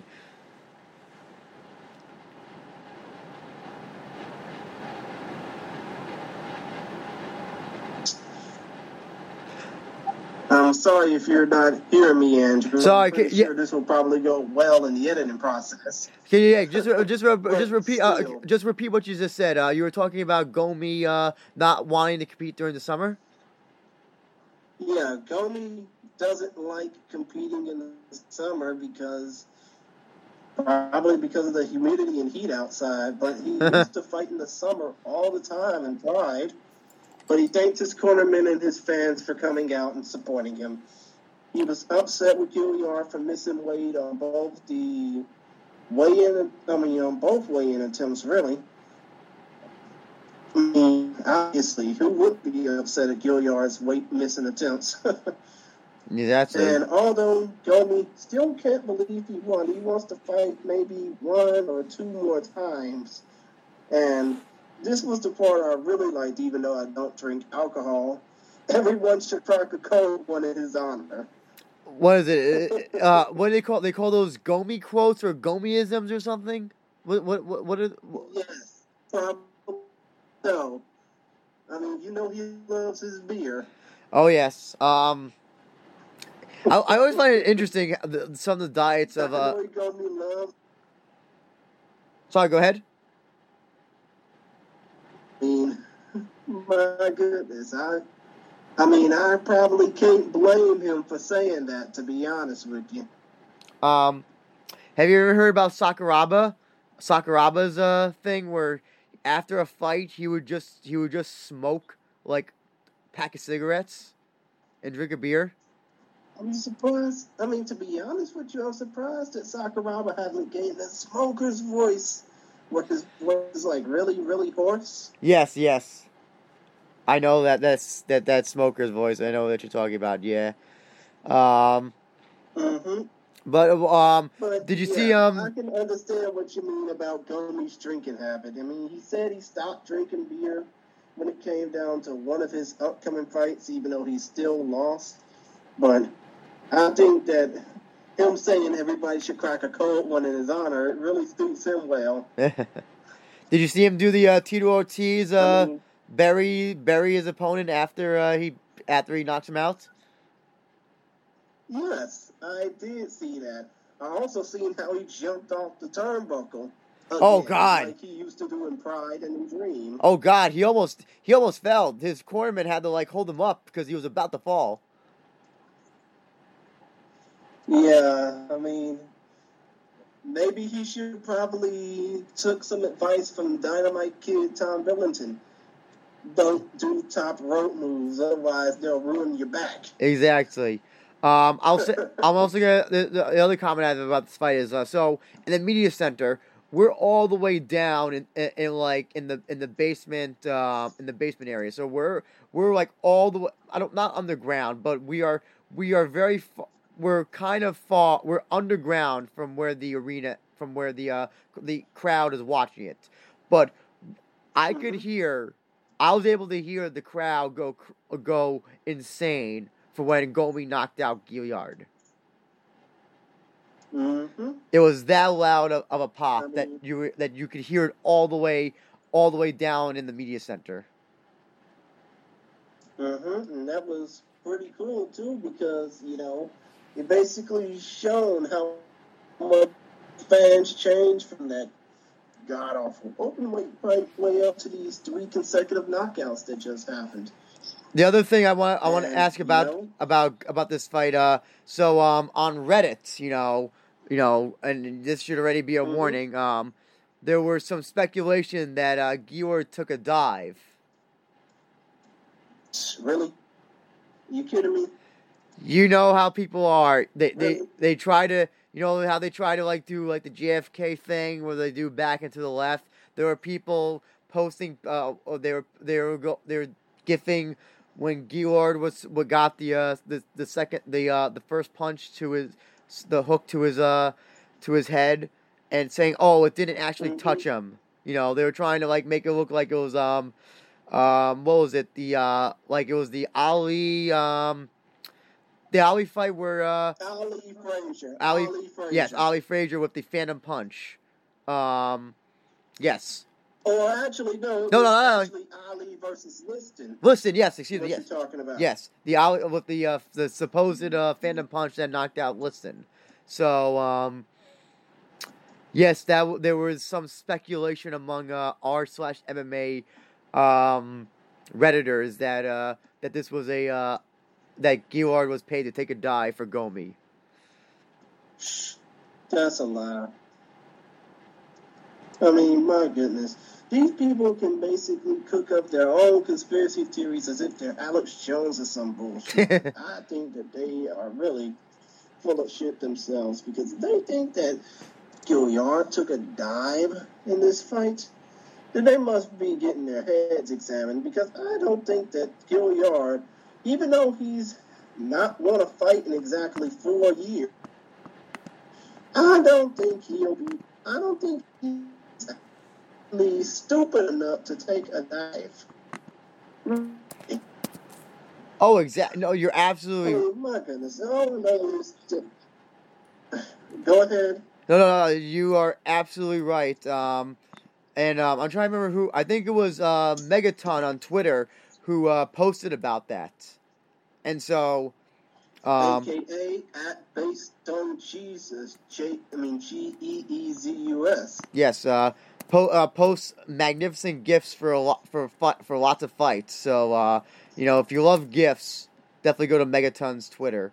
But still, point of the matter is Gilliard didn't take a dive, but I hope he lives on to fight another day, and hopefully, if he does fight for Rise again, even though I know they're strict when it comes to weight, and they probably don't want people fighting again if they do miss weight, but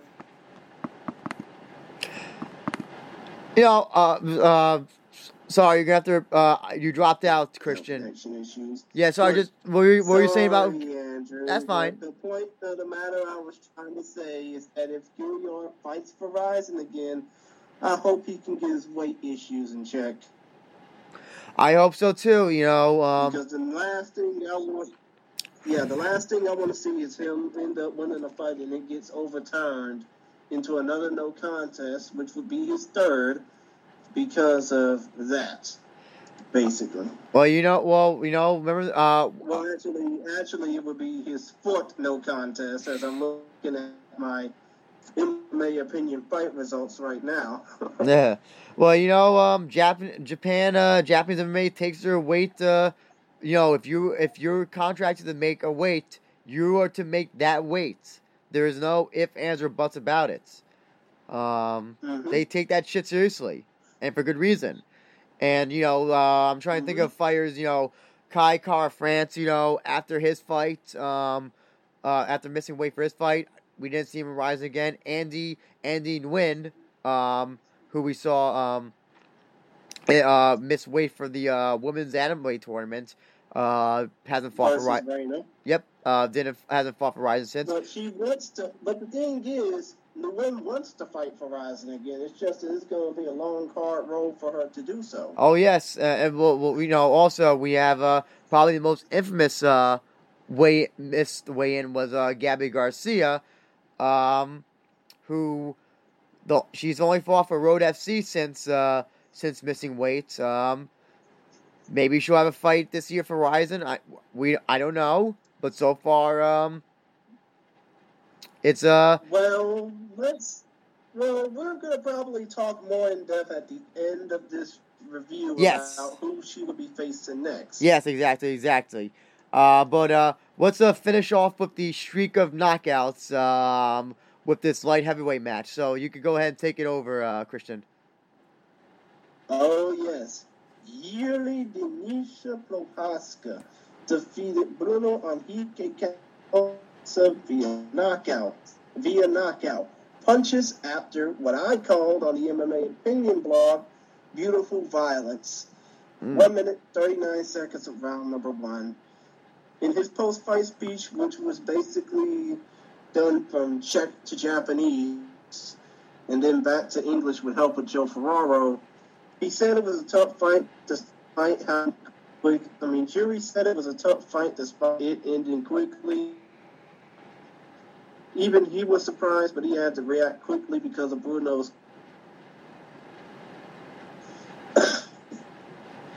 I'm sorry, Andrew. I just keep dropping out, but still. Prohaska said it was a tough fight, even though he was surprised by how he won, and he wants to continue on his journey and get better as a fighter. And in the introduction to this fight, I clearly heard Lenny Hart say it was the road to Mirko Kokov. After that performance, I wouldn't be surprised if Yuri faces off against Mirko at the end of the year. Yes, I think we even speculated that this was supposed to be Crow Cop versus Prochazka. Mm-hmm. But obviously the Crow Cop couldn't do it because Crow Cop had the injury during his training for his fight against Roy Nelson for Bellator. But since Rizin never officially announced it, I guess we will never know. But I'm pretty sure it was supposed to happen on this card. I feel like. You know what? Hopefully it will happen. Oh yes, because it will. I'm 100% sure. It comes down to I bet you are 100% sure, but when it comes down to this matchup, it would basically be like Mirko passing the torch to the new generation. Yes, it would be. And we again, there was another fight that we both predicted. In fact, I think it was the shortest discussed fight that we had on the preview podcast, where we basically said that Jiri Prochazka is going to win this, and the only way that he could win this is if he like fell and broke his leg or something. And I'll give Cappelozza credit. He did rock Prochazka with a punch, but it was just he was not fast enough to capitalize it, and Prochazka recovered and just basically, as you said, beautiful violence, just knocked the shit out of Cappelozza and just sent him into the netherworld. Yeah, but come to think of it, we already talked about what might be next for Prochazka. What do you think would be next for Cappelozza?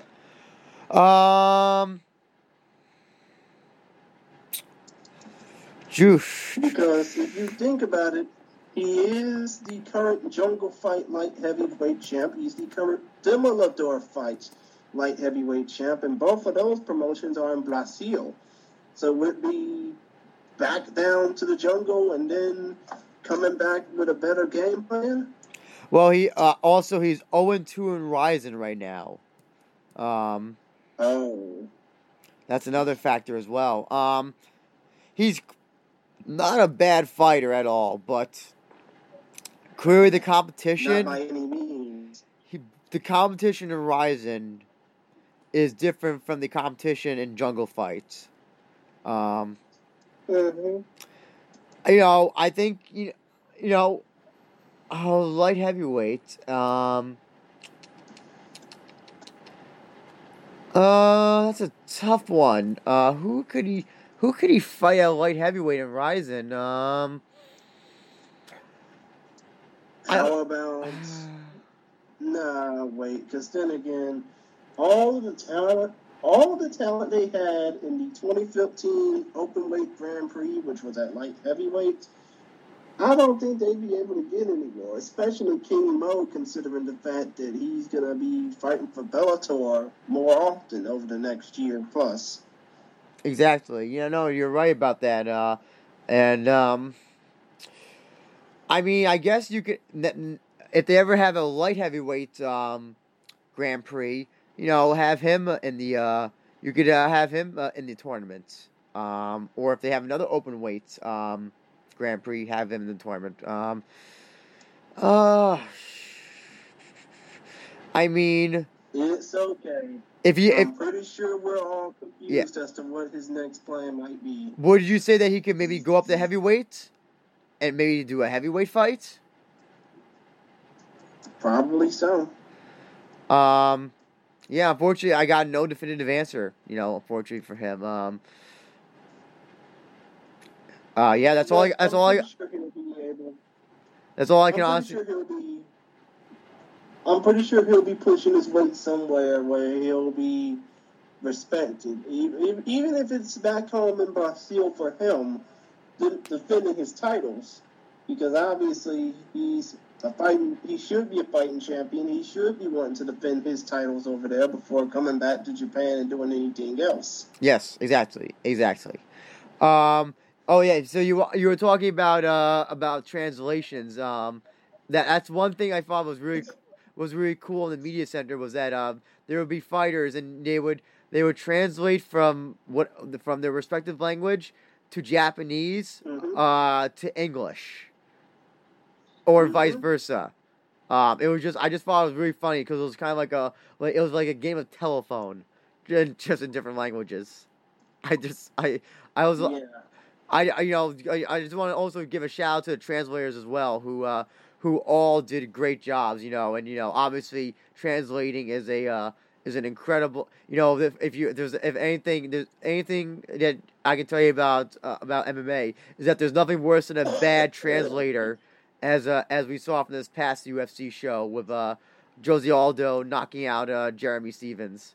Um, that Oh my God. Let's not talk about that show that happened this past Saturday night as a pre-show, literally, to the Rising card.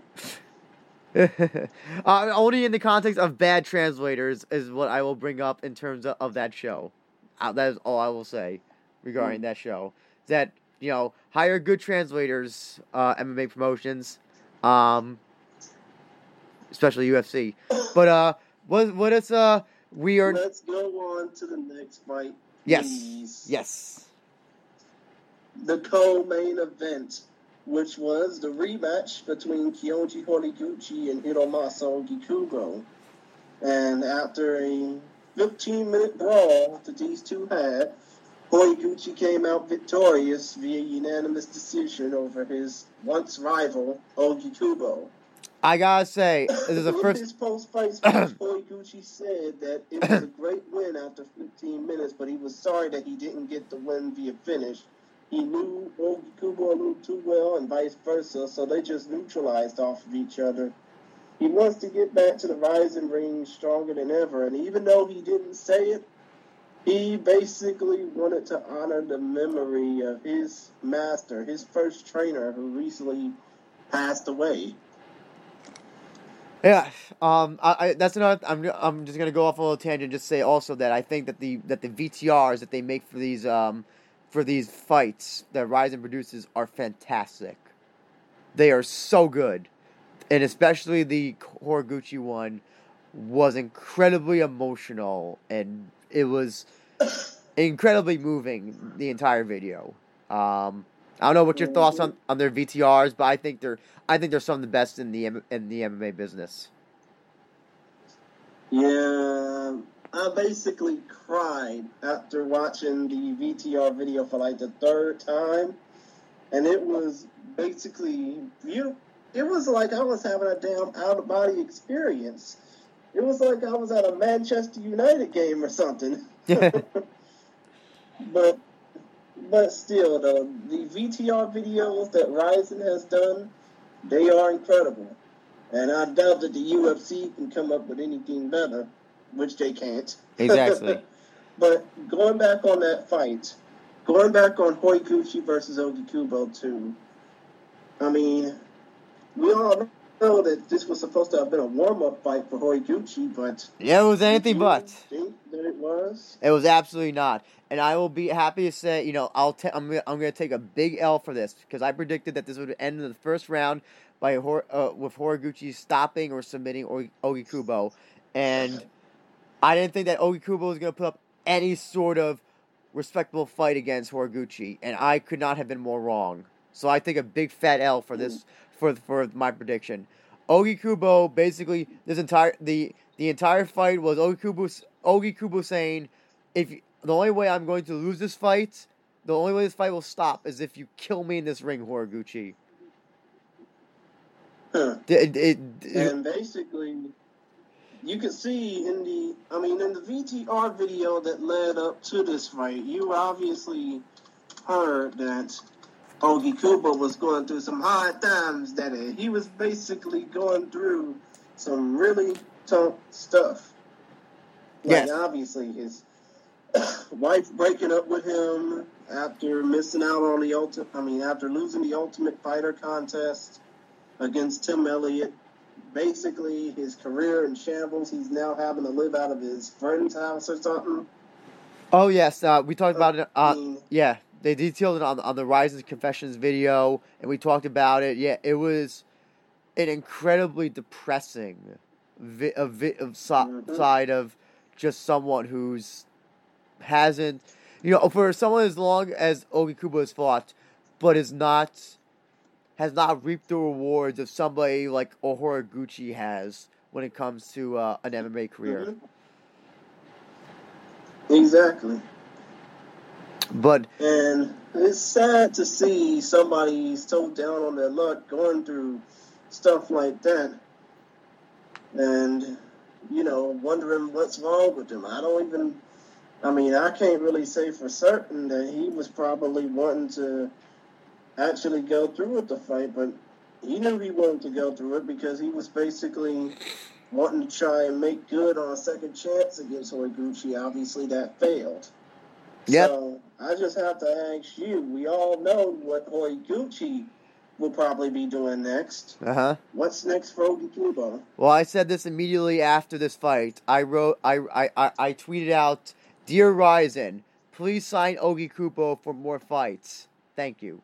And they should absolutely do that. I want to see Ogi Kubo as a regular Ryzen fighter, for the promotion. I don't know, if I don't know if he'll have to work out something with excuse me, with his current promotion, Shuto.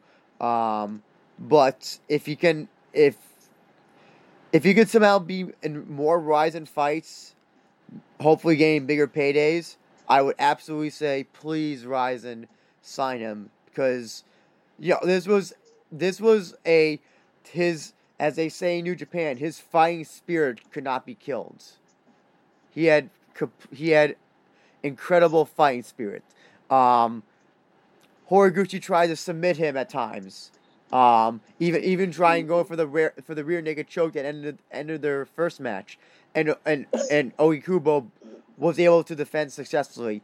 Horiguchi got Ogi Kubo. I don't know how this happened, but he got Ogi Kubo in a tree of woe and delivered soccer kicks to Ogi Kubo's head, while Ogi Kubo was hanging from the turnbuckle. I don't even know how it happened, but it happened. But Ogi Kubo still would not go down. Ogi Kubo was a bloody master after this fight. He basically went in there and said, I'm gonna go out of this fight. The only way I'm gonna lose this fight is if I die." And he did everything. He in the first round, he actually was able to take down Horiguchi, but unfortunately, Horiguchi's Horiguchi. He was able to rebound and just like smash around and take down Ogi Kubo at will. I want to see Ogi Kubo fight more for Verizon. That's what I want to see him going forward. I don't know who, but I want to see him in the ring more often.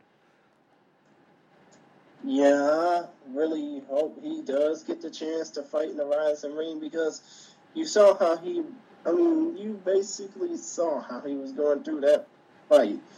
He was just like, if this is my last fight, screw it. I might as well go out with the best of my ability. And I don't think that he's done quite yet.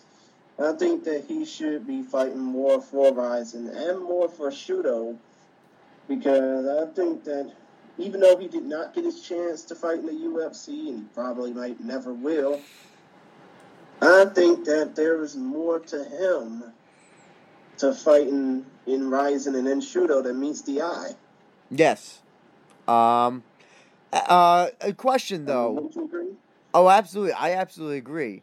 Yeah, that's a great way to say it, is that the way that he approached this fight was that he said that it was as if he said, okay, if this is my last fight, I'm gonna go balls to the wall out. And I wish, I think that I wish a lot of more MMA fighters would have that mentality, because I think some could get wins, or even by approaching it. He could have played this fight safe, try to do safe things to try to beat Horiguchi, but he didn't. He basically was a wild animal in there. And though Horiguchi was able to tame that wild animal, Ogi Kubo showed a side that he showed his side to this fighting spirit that was just incredible, absolutely incredible. And I hope that he's absolutely rewarded for more fights for Ryzen. I hope he does get more fights for Ryzen. And as far as Horiguchi goes, I don't know. I mean, if this does lead to him facing off against Tenshin Asakawa, box out, I hope that they don't fail in the production for this. I hope so too. I mean, like, seriously. I hope that production value does not fail when it comes down to this fight.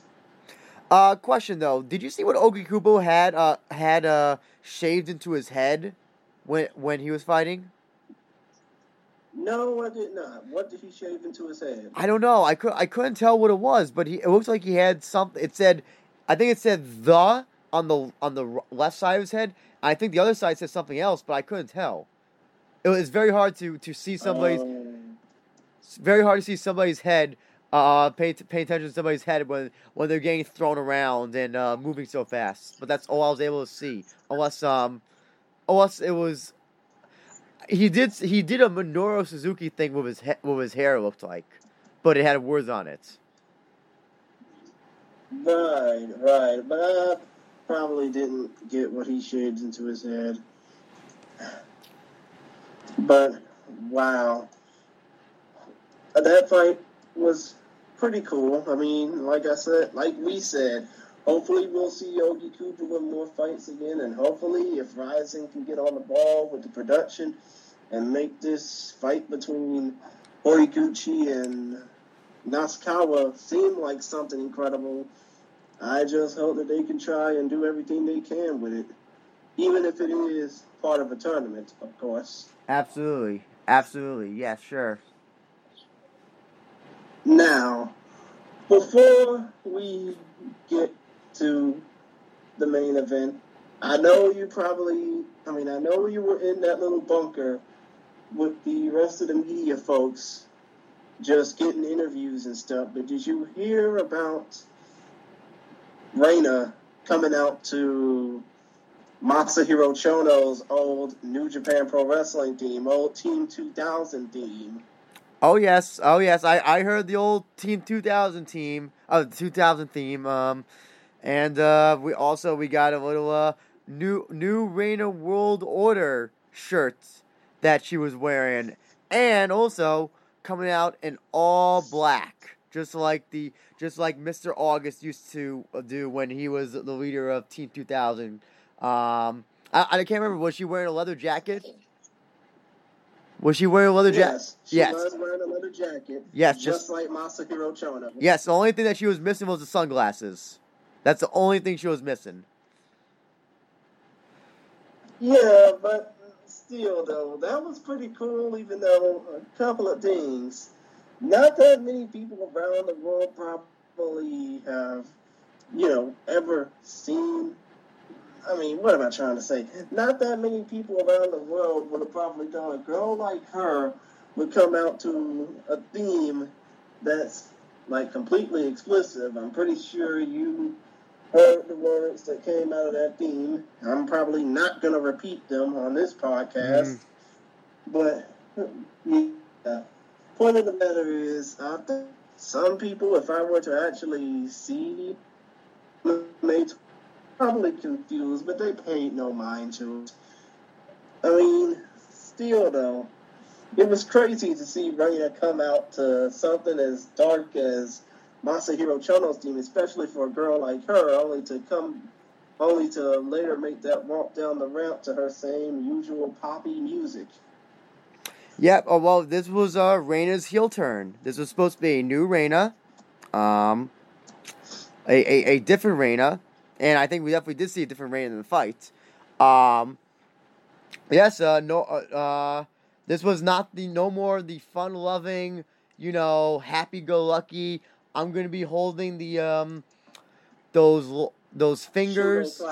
Yeah, the Reina. Mm-hmm. This was a heel Reina. This was a Reina who was angry. This was a Reina who had a bone to pick.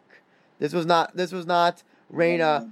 I'm happy to be here, knocking people out, and I'm the queen of the ring. This was this was a totally different arena, and absolutely. And I'm gonna give Ryzen a lot of credit as well. This is why I love Pride and I love Ryzen, because this again, if this were, shall we say, UFC, even Bellator, she would have come out to nothing but a Reebok outfit. Instead, we got a little story behind why Reina's whole persona changed. And it was incredible and fantastic that she came out to this. But before we get into the meat of the fight, I'm gonna say this: Ryzen needs to never have a 1 hour intermission ever again. Why was that? Because you were basically waiting around, seeing what was going on, and checking to see what was happening? Well, not only that, but also for anybody who was watching on Fight TV or who was there. So when they told us, they had to sync up, since there were so many finishes before with the previous matches. They were airing this match, Kana Azakura and Reina, live on Fuji TV. Problem is, though, is that the show was it would have been too early to air it on television, so they had to air other programming until it synced up to about, I think it was 9 o'clock or something, Japanese time. Problem is, though, is that it was about 8 o'clock when this happened. So imagine you're at a show, it's a Sunday night, and then suddenly you hear on the microphone, "Hello, audience. Thank you very much for coming to Ryzen. We have to have a 1 hour intermission because we have to sync up with Fuji Television to have the sole main event." That is insane, especially for the East Coast viewers who are watching live. I can tell you that sometimes these Ryzen shows go past 6 a.m. And that is... Eastern time? Yes, Eastern time. So imagine, it's 6 a.m., you're enjoying this car is moving so fast, all these exciting matches are happening, and suddenly you hear from Joe Ferraro and Frank Trigg, "We're going to have a 1 hour intermission." Never again, Ryzen should have this ever again, and if, they should have countermeasures to prevent a 1 hour intermission if these matches are going by so fast. They really need to... but if you think about it, the fights that happened prior to the main event, with the exception of the open weight fight, which we must never talk about again. Yes. The fights that happened all happened so fast. It was so many quick, crazy finishes that, people were just so hyped up when it came down to this. And of course, we did get the announcement that Osunarashi Kintaro was going to be competing at Ryzen 13 in the middle of one of these fights. But the point of the matter is, that 1 hour intermission period for somebody like me was meant to hype my crazy ass down in order to get prepared for the main event, because, you didn't want to sit down get hyped up on snacks and stuff trying to watch this thing, and then all of a sudden have all that draw down. No, that's a good point. But I think a 20. Then they had another intermission during this card as well, but that was only about 20 minutes. I'm fine with 20 or 30-minute intermissions, but to tell. Also, just put this in the context of I think that 20-minute intermission you were talking about was after the was after the terrible open weight bout. Exactly, which couldn't have come at a better time. But also, you got to put this in context of people that are going to see this show. This is Sunday night. It's late at night. People have work the next day. The arena, Saitama Super Arena, where the show was, is in a far off part of Tokyo, where it's only, and the trains, the subways in Tokyo also are not 24 hours. They shut down at midnight. So Wow. imagine, it's a Sunday night, and you are excited to see his fight. You are being told you have to wait 1 hour till 9 o'clock to watch a fight when you know you got work the next day. I would not have. I would not have been so upset. I wasn't upset. I was more annoyed. Yeah, but they should have either had the card, this card. Well, no, because if it's at 9 p.m., they can't have the card earlier. They there's got to be some sort of measure to prevent a 1 hour intermission ever again. Because I think it's unfair to to people who are attending the show, and also people watching that on Fight TV or through whatever other means they're watching Ryzen. That's just me personally. I understand the whole thing about getting hyped up for the main event, but when I was told that this is a 1 hour intermission, I kind of just felt like, what do we do for 1 hour? What do you do in an arena for 1 hour?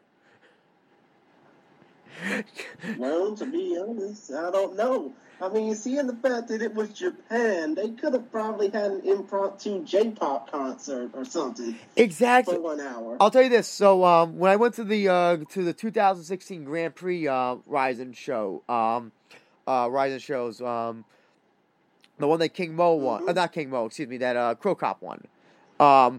In between during intermission, they had amateur fights happening. Wow. I think I remember what you were talking about. Yeah, I can't even tell you like who even fought, because I don't know any of them. But they had amateur fighters from the Japanese mixed martial arts scene fighting. I would be fine with that. Just something, just something to keep us entertained for an hour. Or you know what? Yeah, instead of being forced to sit around an arena that stretches to 30,000 people, waiting for a fight card to come back on after a full hour. Or you know what? Have the show, if this needs to be on television, negotiate for an earlier start time so that when it gets out, people don't have to rush to the train to make that last train, which is what I had to do, because I had to stay for the post-fight press conferences with Reina and Kana and Sakakibara. So it was it was not only a burden, and I can tell you this as well, from people I was talking to there that attended the show, they were not happy with the 1 hour intermission as well. Yeah, I can understand that. Mostly because of the fact that you weren't gonna stick around for one full hour and just do nothing. Exactly. So yeah, I just wanted, I think that was something important to bring up, and also just a lot of people on Twitter were also upset as well. More, I don't want to say upset, but just more annoyed that it was a 1 hour intermission, because I don't think a lot of people were prepared for it, especially those watching in America. But yeah, that's all I gotta say about that 1 hour intermission. I mean, to be honest, I knew that there was going to be an intermission. Oh yeah. Coming up before the main event, but I didn't know it was going to be a full hour long. Yeah, exactly. No. Same thing with me. I knew it was going to be an intermission, but I didn't like it. A 1 hour, and that's the thing, is that they probably, if it wouldn't have been a 1 hour intermission had all those fights gone to a decision. So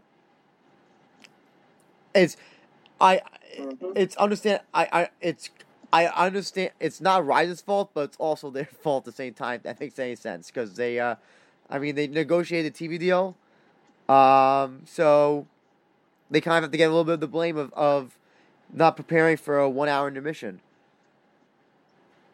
But yeah, that's all I wanted to say about the 1 hour intermission.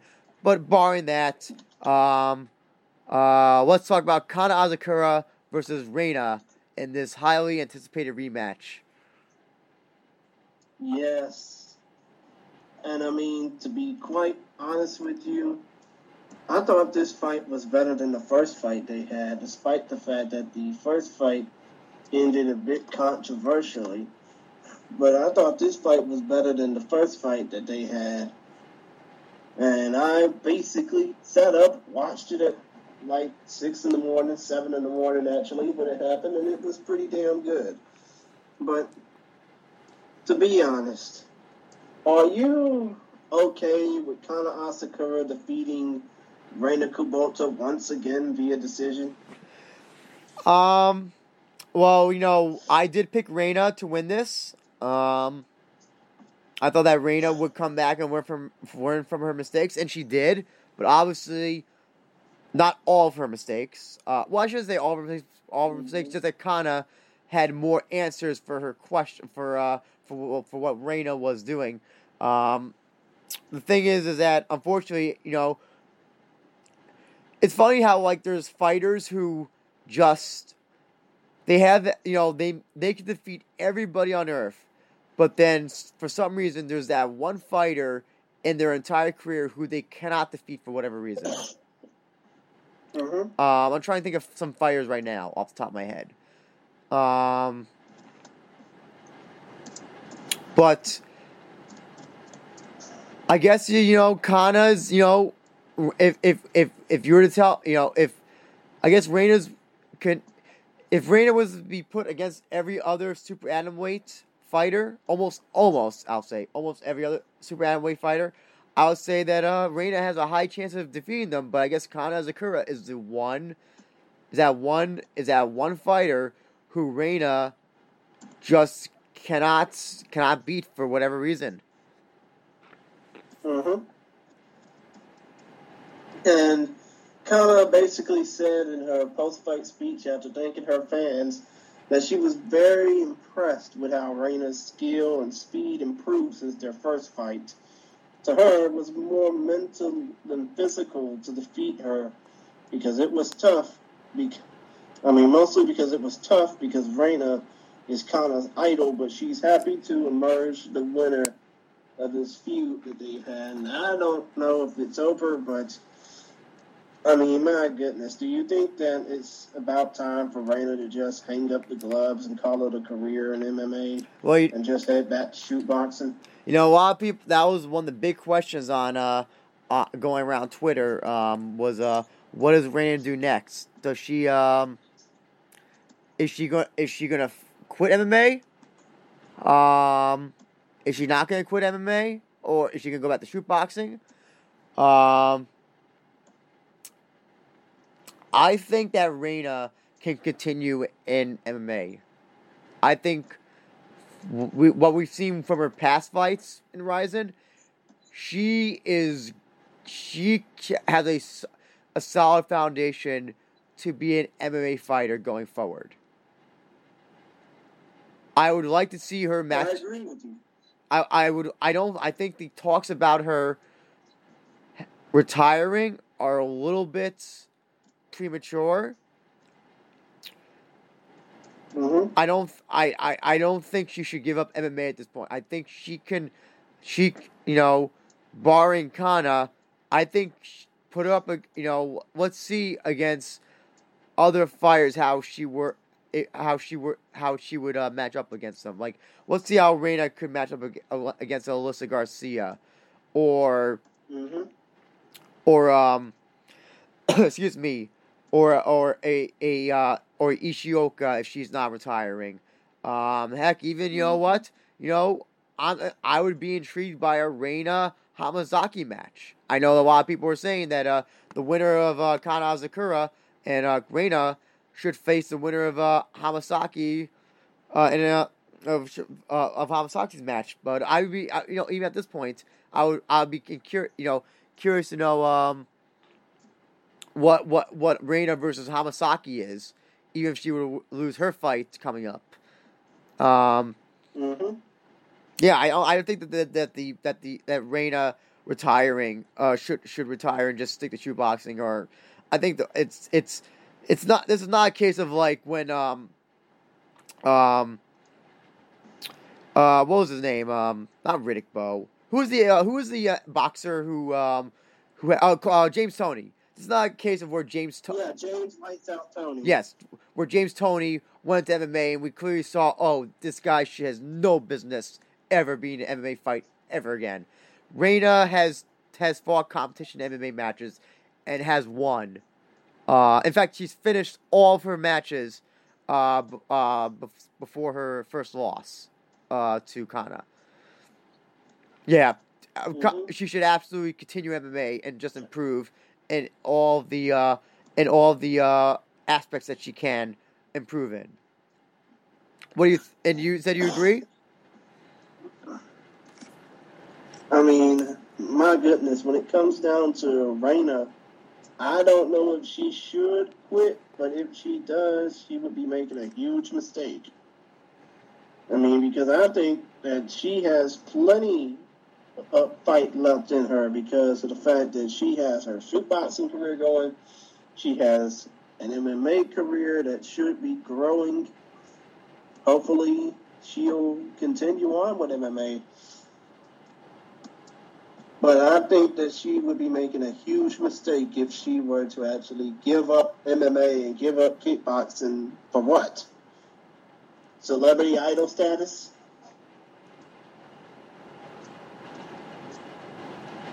That's the thing. That's the thing is that also let's be honest. I don't think if she's to make more money. I think there's a lot more money that she can make in MMA than she can do in shoot boxing.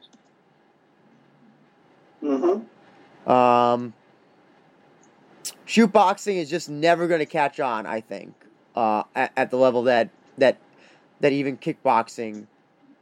Shoot boxing is just, I don't know. People say that they don't connect to kickboxing, but I think that shoot boxing is even more of a niche martial arts that just can't catch on internationally.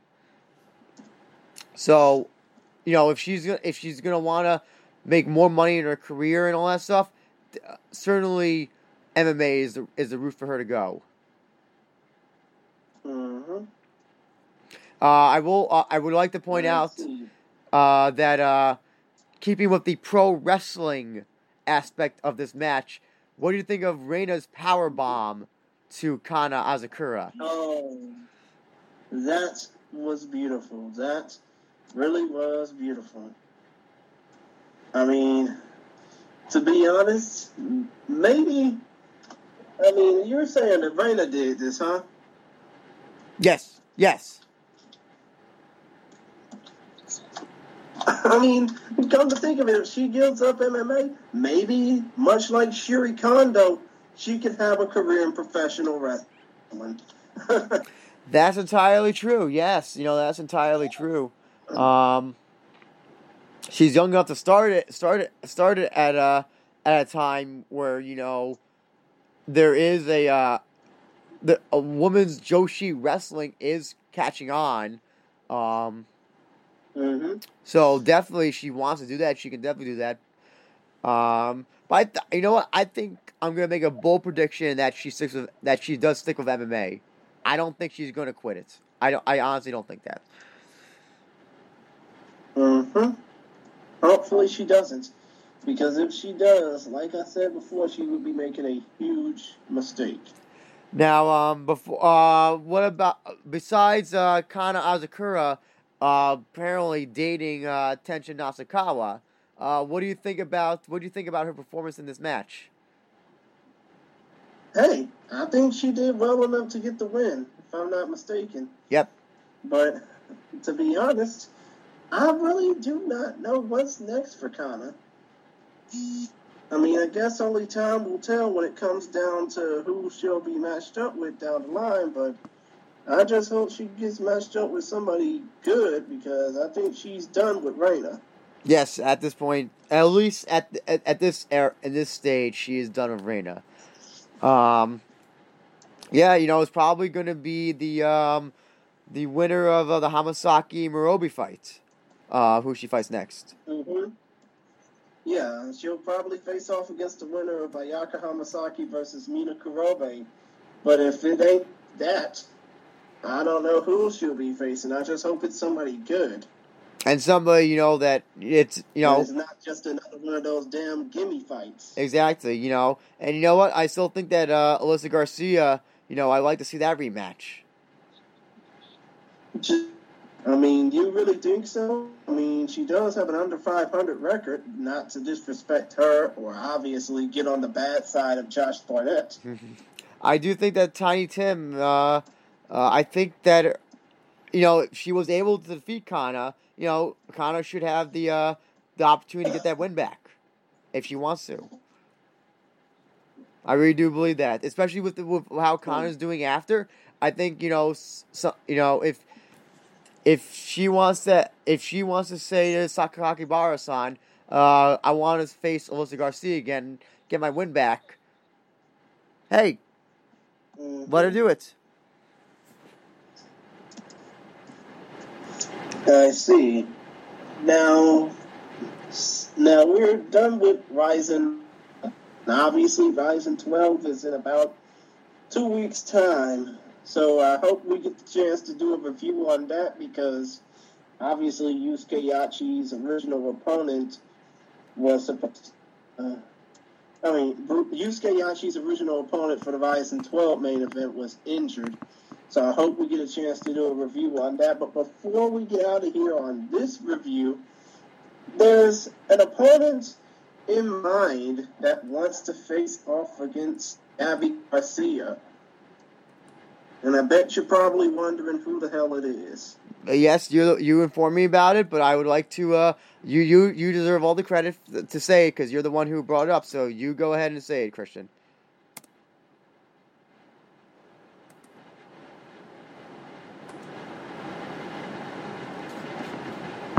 Oh, I bet you. I mean, I know you're wondering. The name of the woman that wants to face off against Gabby Garcia next is Randi Miller, Randi Miller. And how this came about is she commented on one of her Instagram posts, basically saying, are you really asking? Are you really looking? Do you need a next? I can be your next. Gabby Garcia said to her, we need more guys in division. You are welcome. Let's go. And obviously, Destiny Yarborough said, in next to that, just putting us together in the cage. There's girls all wanting to fight each other. But a little backstory on Randi Miller for a second. She is a 2008 Olympic bronze medalist in women's freestyle wrestling, 63 kilograms at the Beijing Olympics. She is a trained IBJJF competitor, a Texas Wrestling Hall of Famer, and she's 1-0 as a mixed martial artist. However, her first fight was at the first ever Invicta card back on April 28, 2012, when she defeated Molly Estes in Kansas City on the Marlis Kunin Rusin undercard. I mean, do you actually think that Randi Miller would probably have what it takes to face off against somebody like Gabby Garcia? Oh, the answer is a flat no. Sorry, that's the But come on, I didn't even mention how much Randi Miller weighs compared to Gabby Garcia. Oh, I'm sorry. You're right. Randi Miller. You're right.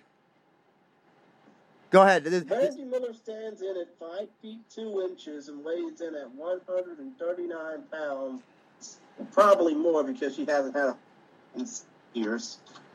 Well, when you put to Gabby Garcia. Well, we got 5'2", 139 pounds, and Gabby Garcia. But still, what am I?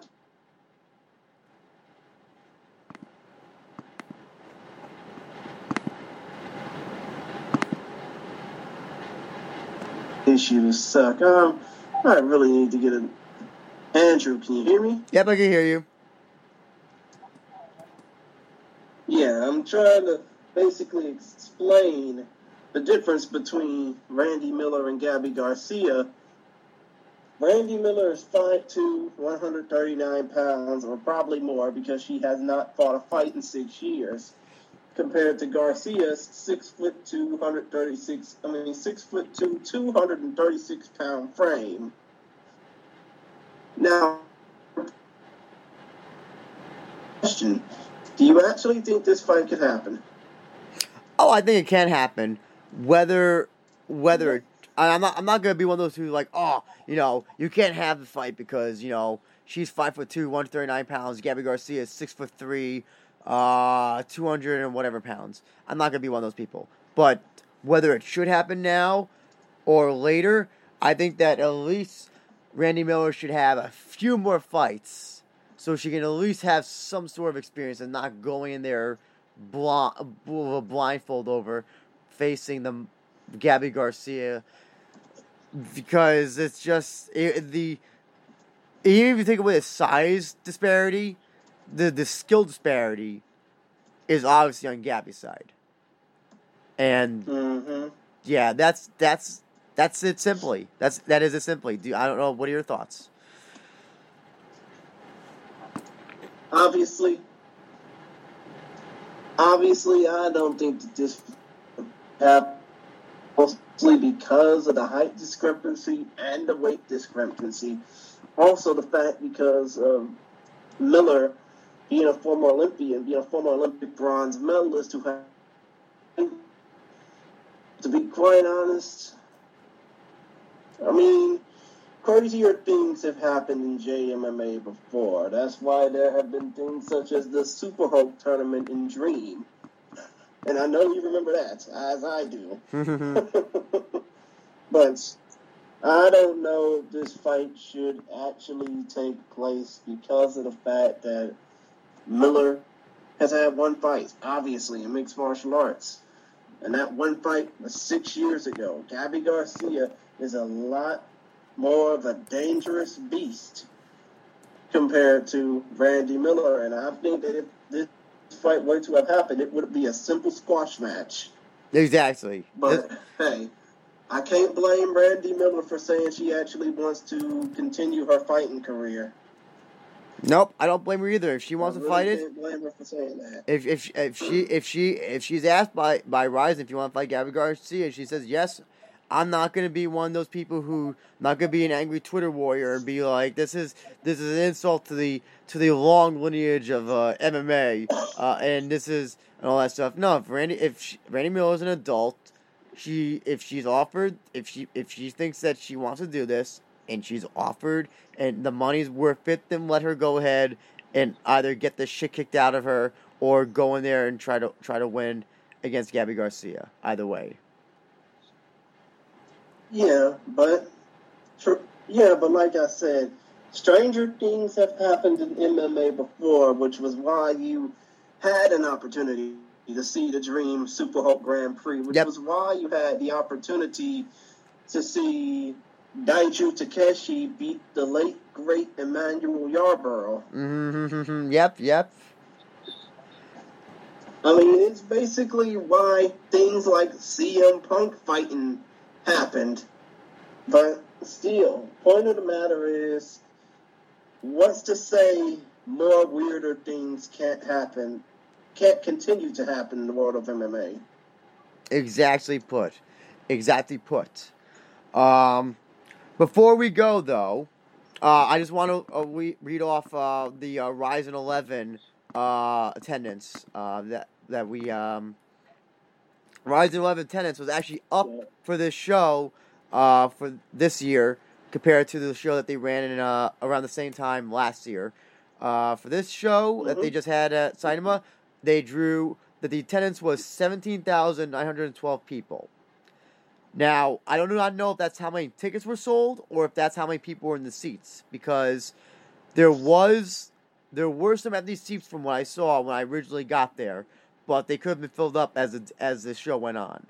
But this compared to last year, I think they drew around 17,700. They did increase by about 200, so they did get more people than last year for this for their July August summer show at Cinema. Also, I would like to read some feedback from 2 listeners regarding this show. Go right ahead. We have 2 loyal listeners who chimed in about this show. First we have is Back to the Grave. That's back to the number 2, The Grave.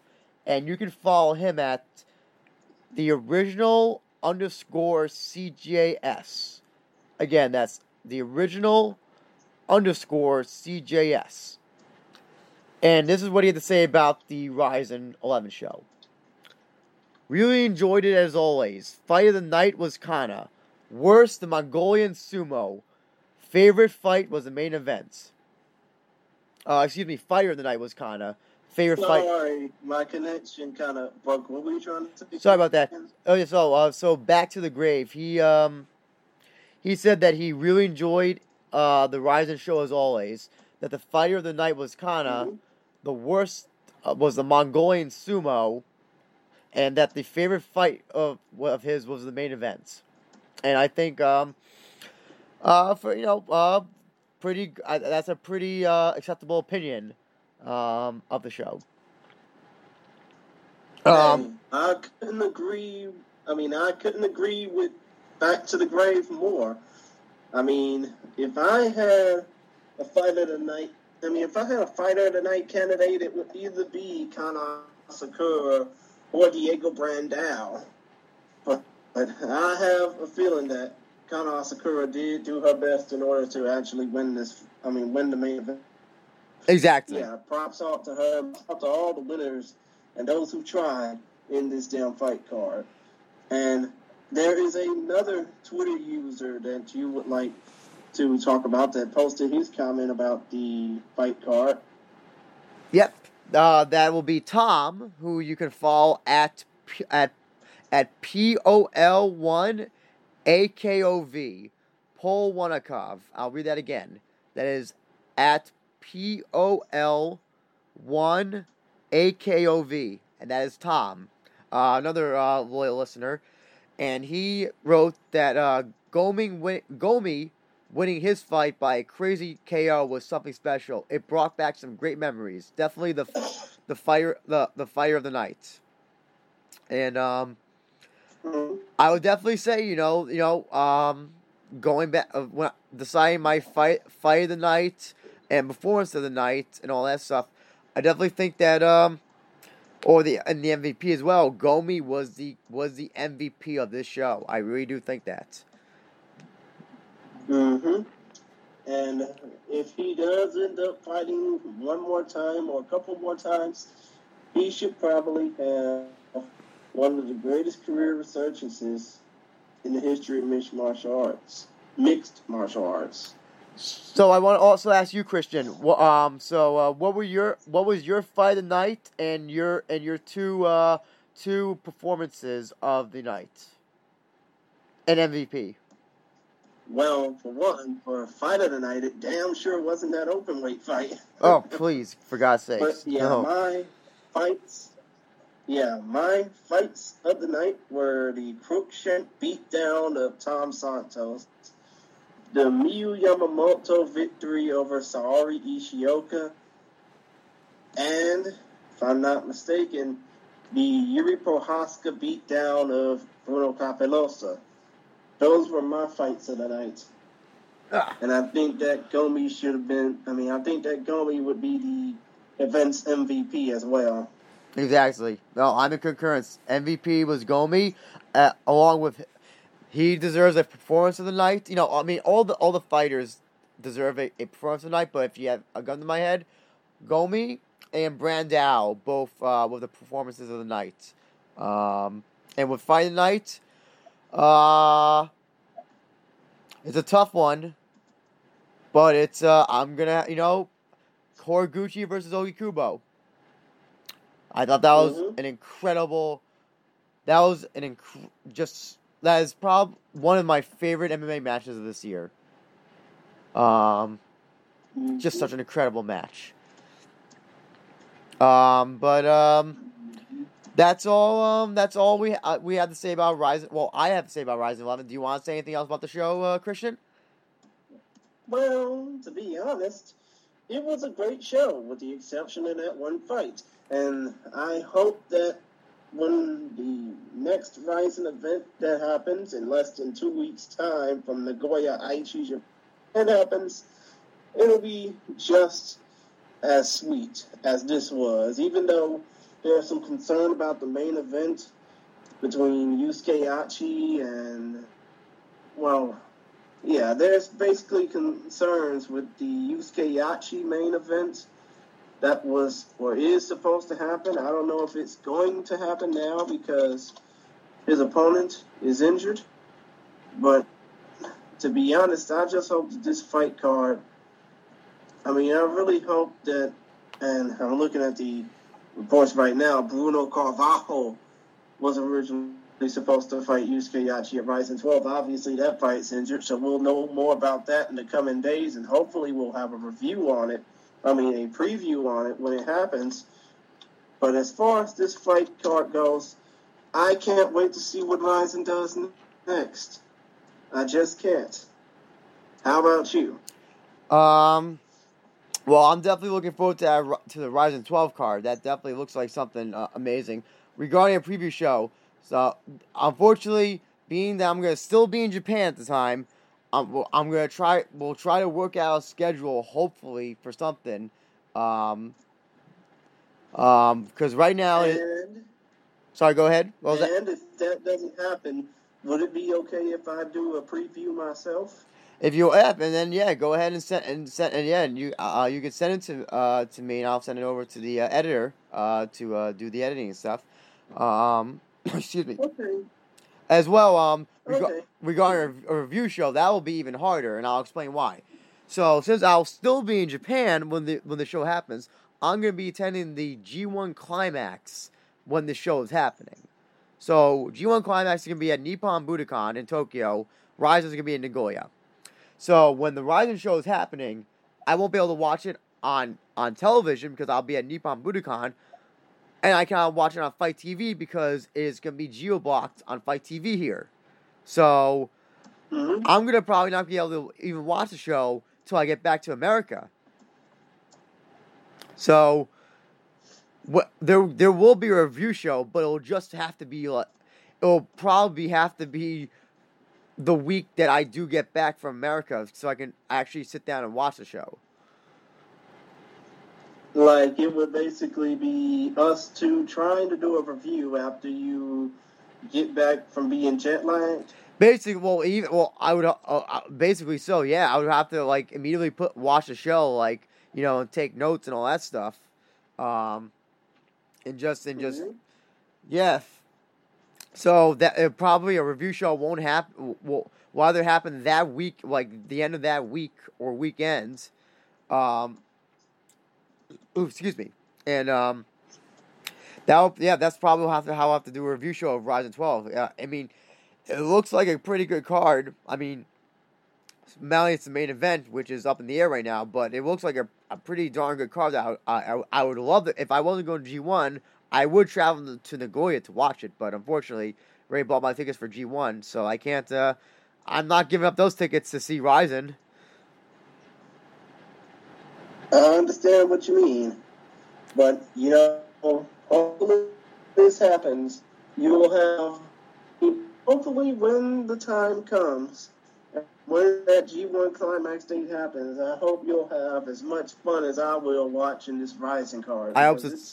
Even though the main event is up in the air, it is going to be incredible still. And the other thing I got to do as well is I'm going to avoid spoilers. I like to go into shows unspoiled, so I'm really going to have to turn off the We Are Rising Twitter for a few days before I come back and actually watch the show because I don't want to be spoiled. I want to go into the show blind as best as I can. I see, but other than that, hopefully I'll do you proud with this preview. What am I trying to say? Hopefully I will do you proud with this preview because it's going to be way shorter than the 3 hours we've already done.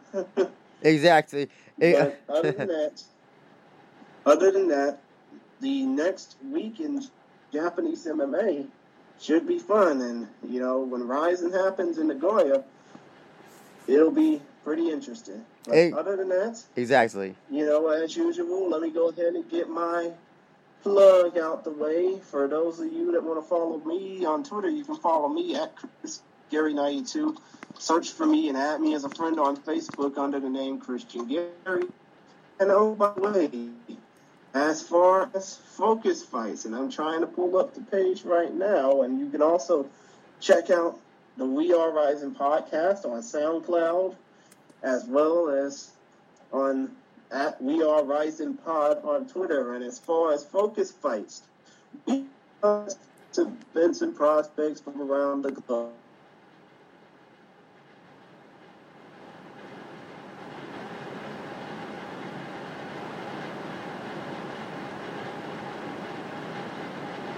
This phone's really kicking my ass. I'm sorry that you couldn't hear me doing the plug because I got it on my end, but still, just follow us on on at Focus Fights on Twitter, and you'll see what I mean. When I get back to anything else you want to pull out the hat, dude? Oh no! Just want when we get back to America, hopefully these internet issues won't be as bad. Unfortunately, that's what sucks doing an episode all the way from on the other side of the world. There's just gonna be, and I'm also using my I'm using a Wi-Fi device to talk to you through my my computer. So the hostel Wi-Fi is not that good at all. So I'm using my my portable Wi-Fi device to shit happens. So nothing wrong at all. Nothing wrong at all. But other than that, it's been fun talking with you. Hopefully, the next time we do one of these, it'll be way shorter than what this has been. But still, you can't really stop having a great time over a great fight card. And, hopefully Rising 12 will deliver just as much as this has. Oh, yeah. Other than that, that's our show. Yep. This has been the We Are Rising podcast. And like Rising Fighting Federation itself, we too discover MMA. Exactly. Thank you. Go ahead and go to the show now, Andrew. Thank you very much, Christian. I appreciate it. So I thank everybody who listens to this podcast. I thank everybody for their feedback, and I appreciate the discourse and discussion of the Japanese MMA Twitter verse and Reddit verse. And all I can say is I appreciate all the listeners, and I hope you all enjoyed the show. And we look forward to having you for the next show. Take care and have a great day. And as Lenny Hart always says, we are right. I can't do it. You might as well go ahead.